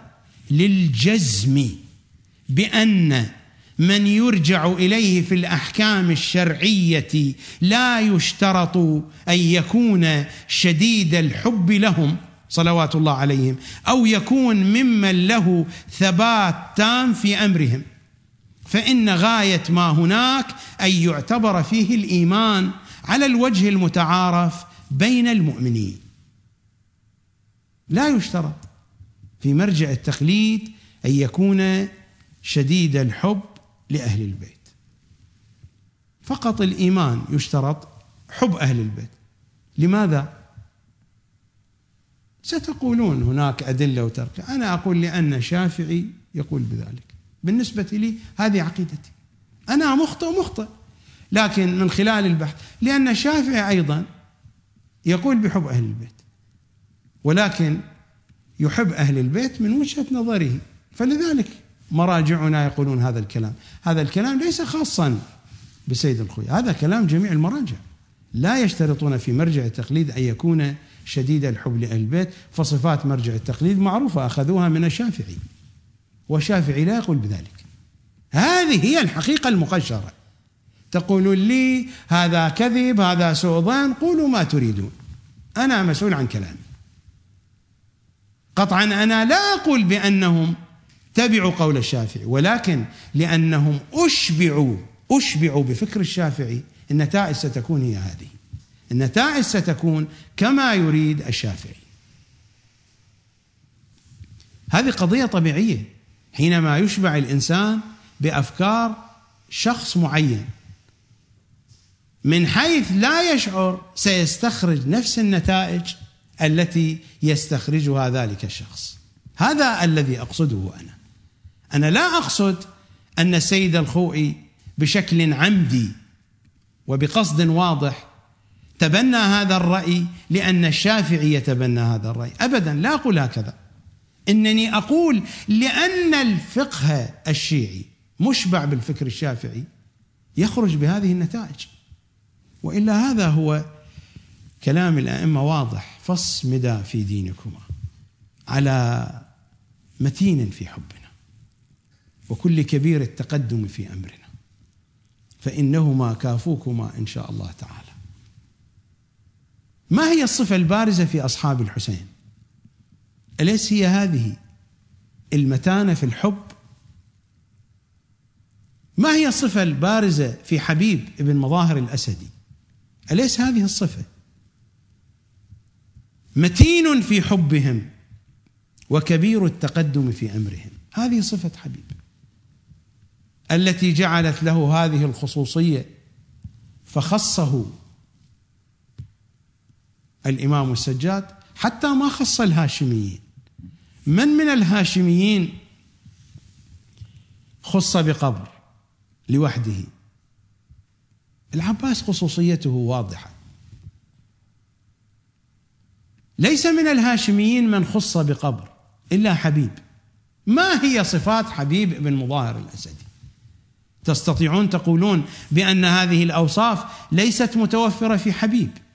هذه أوصاف حبيب بن مظاهر، هذه أوصاف أولياء أهل البيت. لماذا الرواية ضعيفة؟ حبيب بن مظاهر الأسدي إذا كانت على نسخة مسن في حبنا فهو مسن في حبه. مسن بمعنى طويل العمر. نحن عندنا في رواياتنا أن الإنسان المؤمن الموالي لأهل البيت إذا نظر في المرآة ورأى الشيب في لحيته أن يشكر الله أن شابت لحيته في ولاء محمد وآل محمد. ونعمة كبيرة أن يبيض شعر الإنسان في خدمة محمد وآل محمد.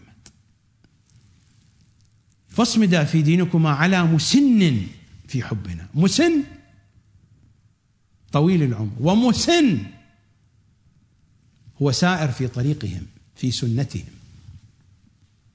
يلازم الطريق. كيف يلازم الطريق؟ لأنه يتبع السنن، والسنن هي الأحاديث، فهو مسن في حبهم، حبهم وحديثهم وذكرهم يخالط لحمه وعظمه وشحمه ودمه، وهذا المسن. وفي نسخة متين، والمعاني متقاربة، فاصمدا في دينكما على متين في حبنا. حبيب بن مظاهر ينطبق عليه هذا الوصف أو لا؟ وكل كبير التقدم في أمرنا فإنهما كافوكما إن شاء الله تعالى. هذه الصفة الواضحة في أولياء أهل البيت. لماذا الرواية ضعيفة؟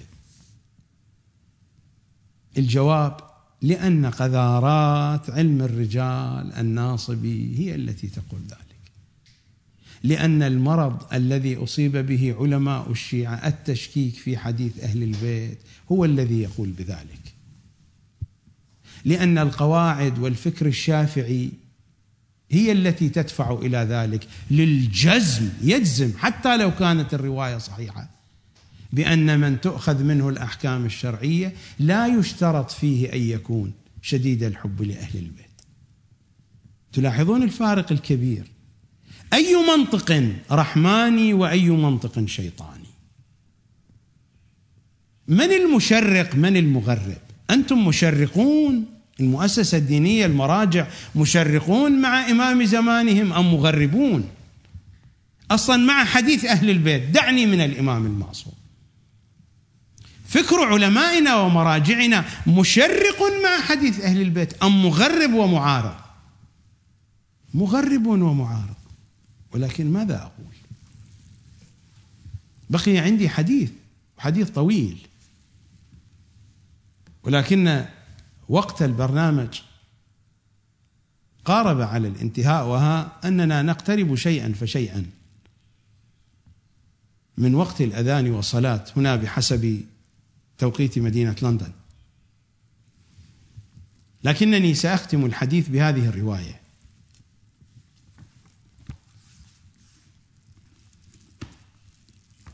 كي أتناول مطلبا جديدا في حلقة يوم غد إن شاء الله تعالى. الرواية في علل الشرائع عن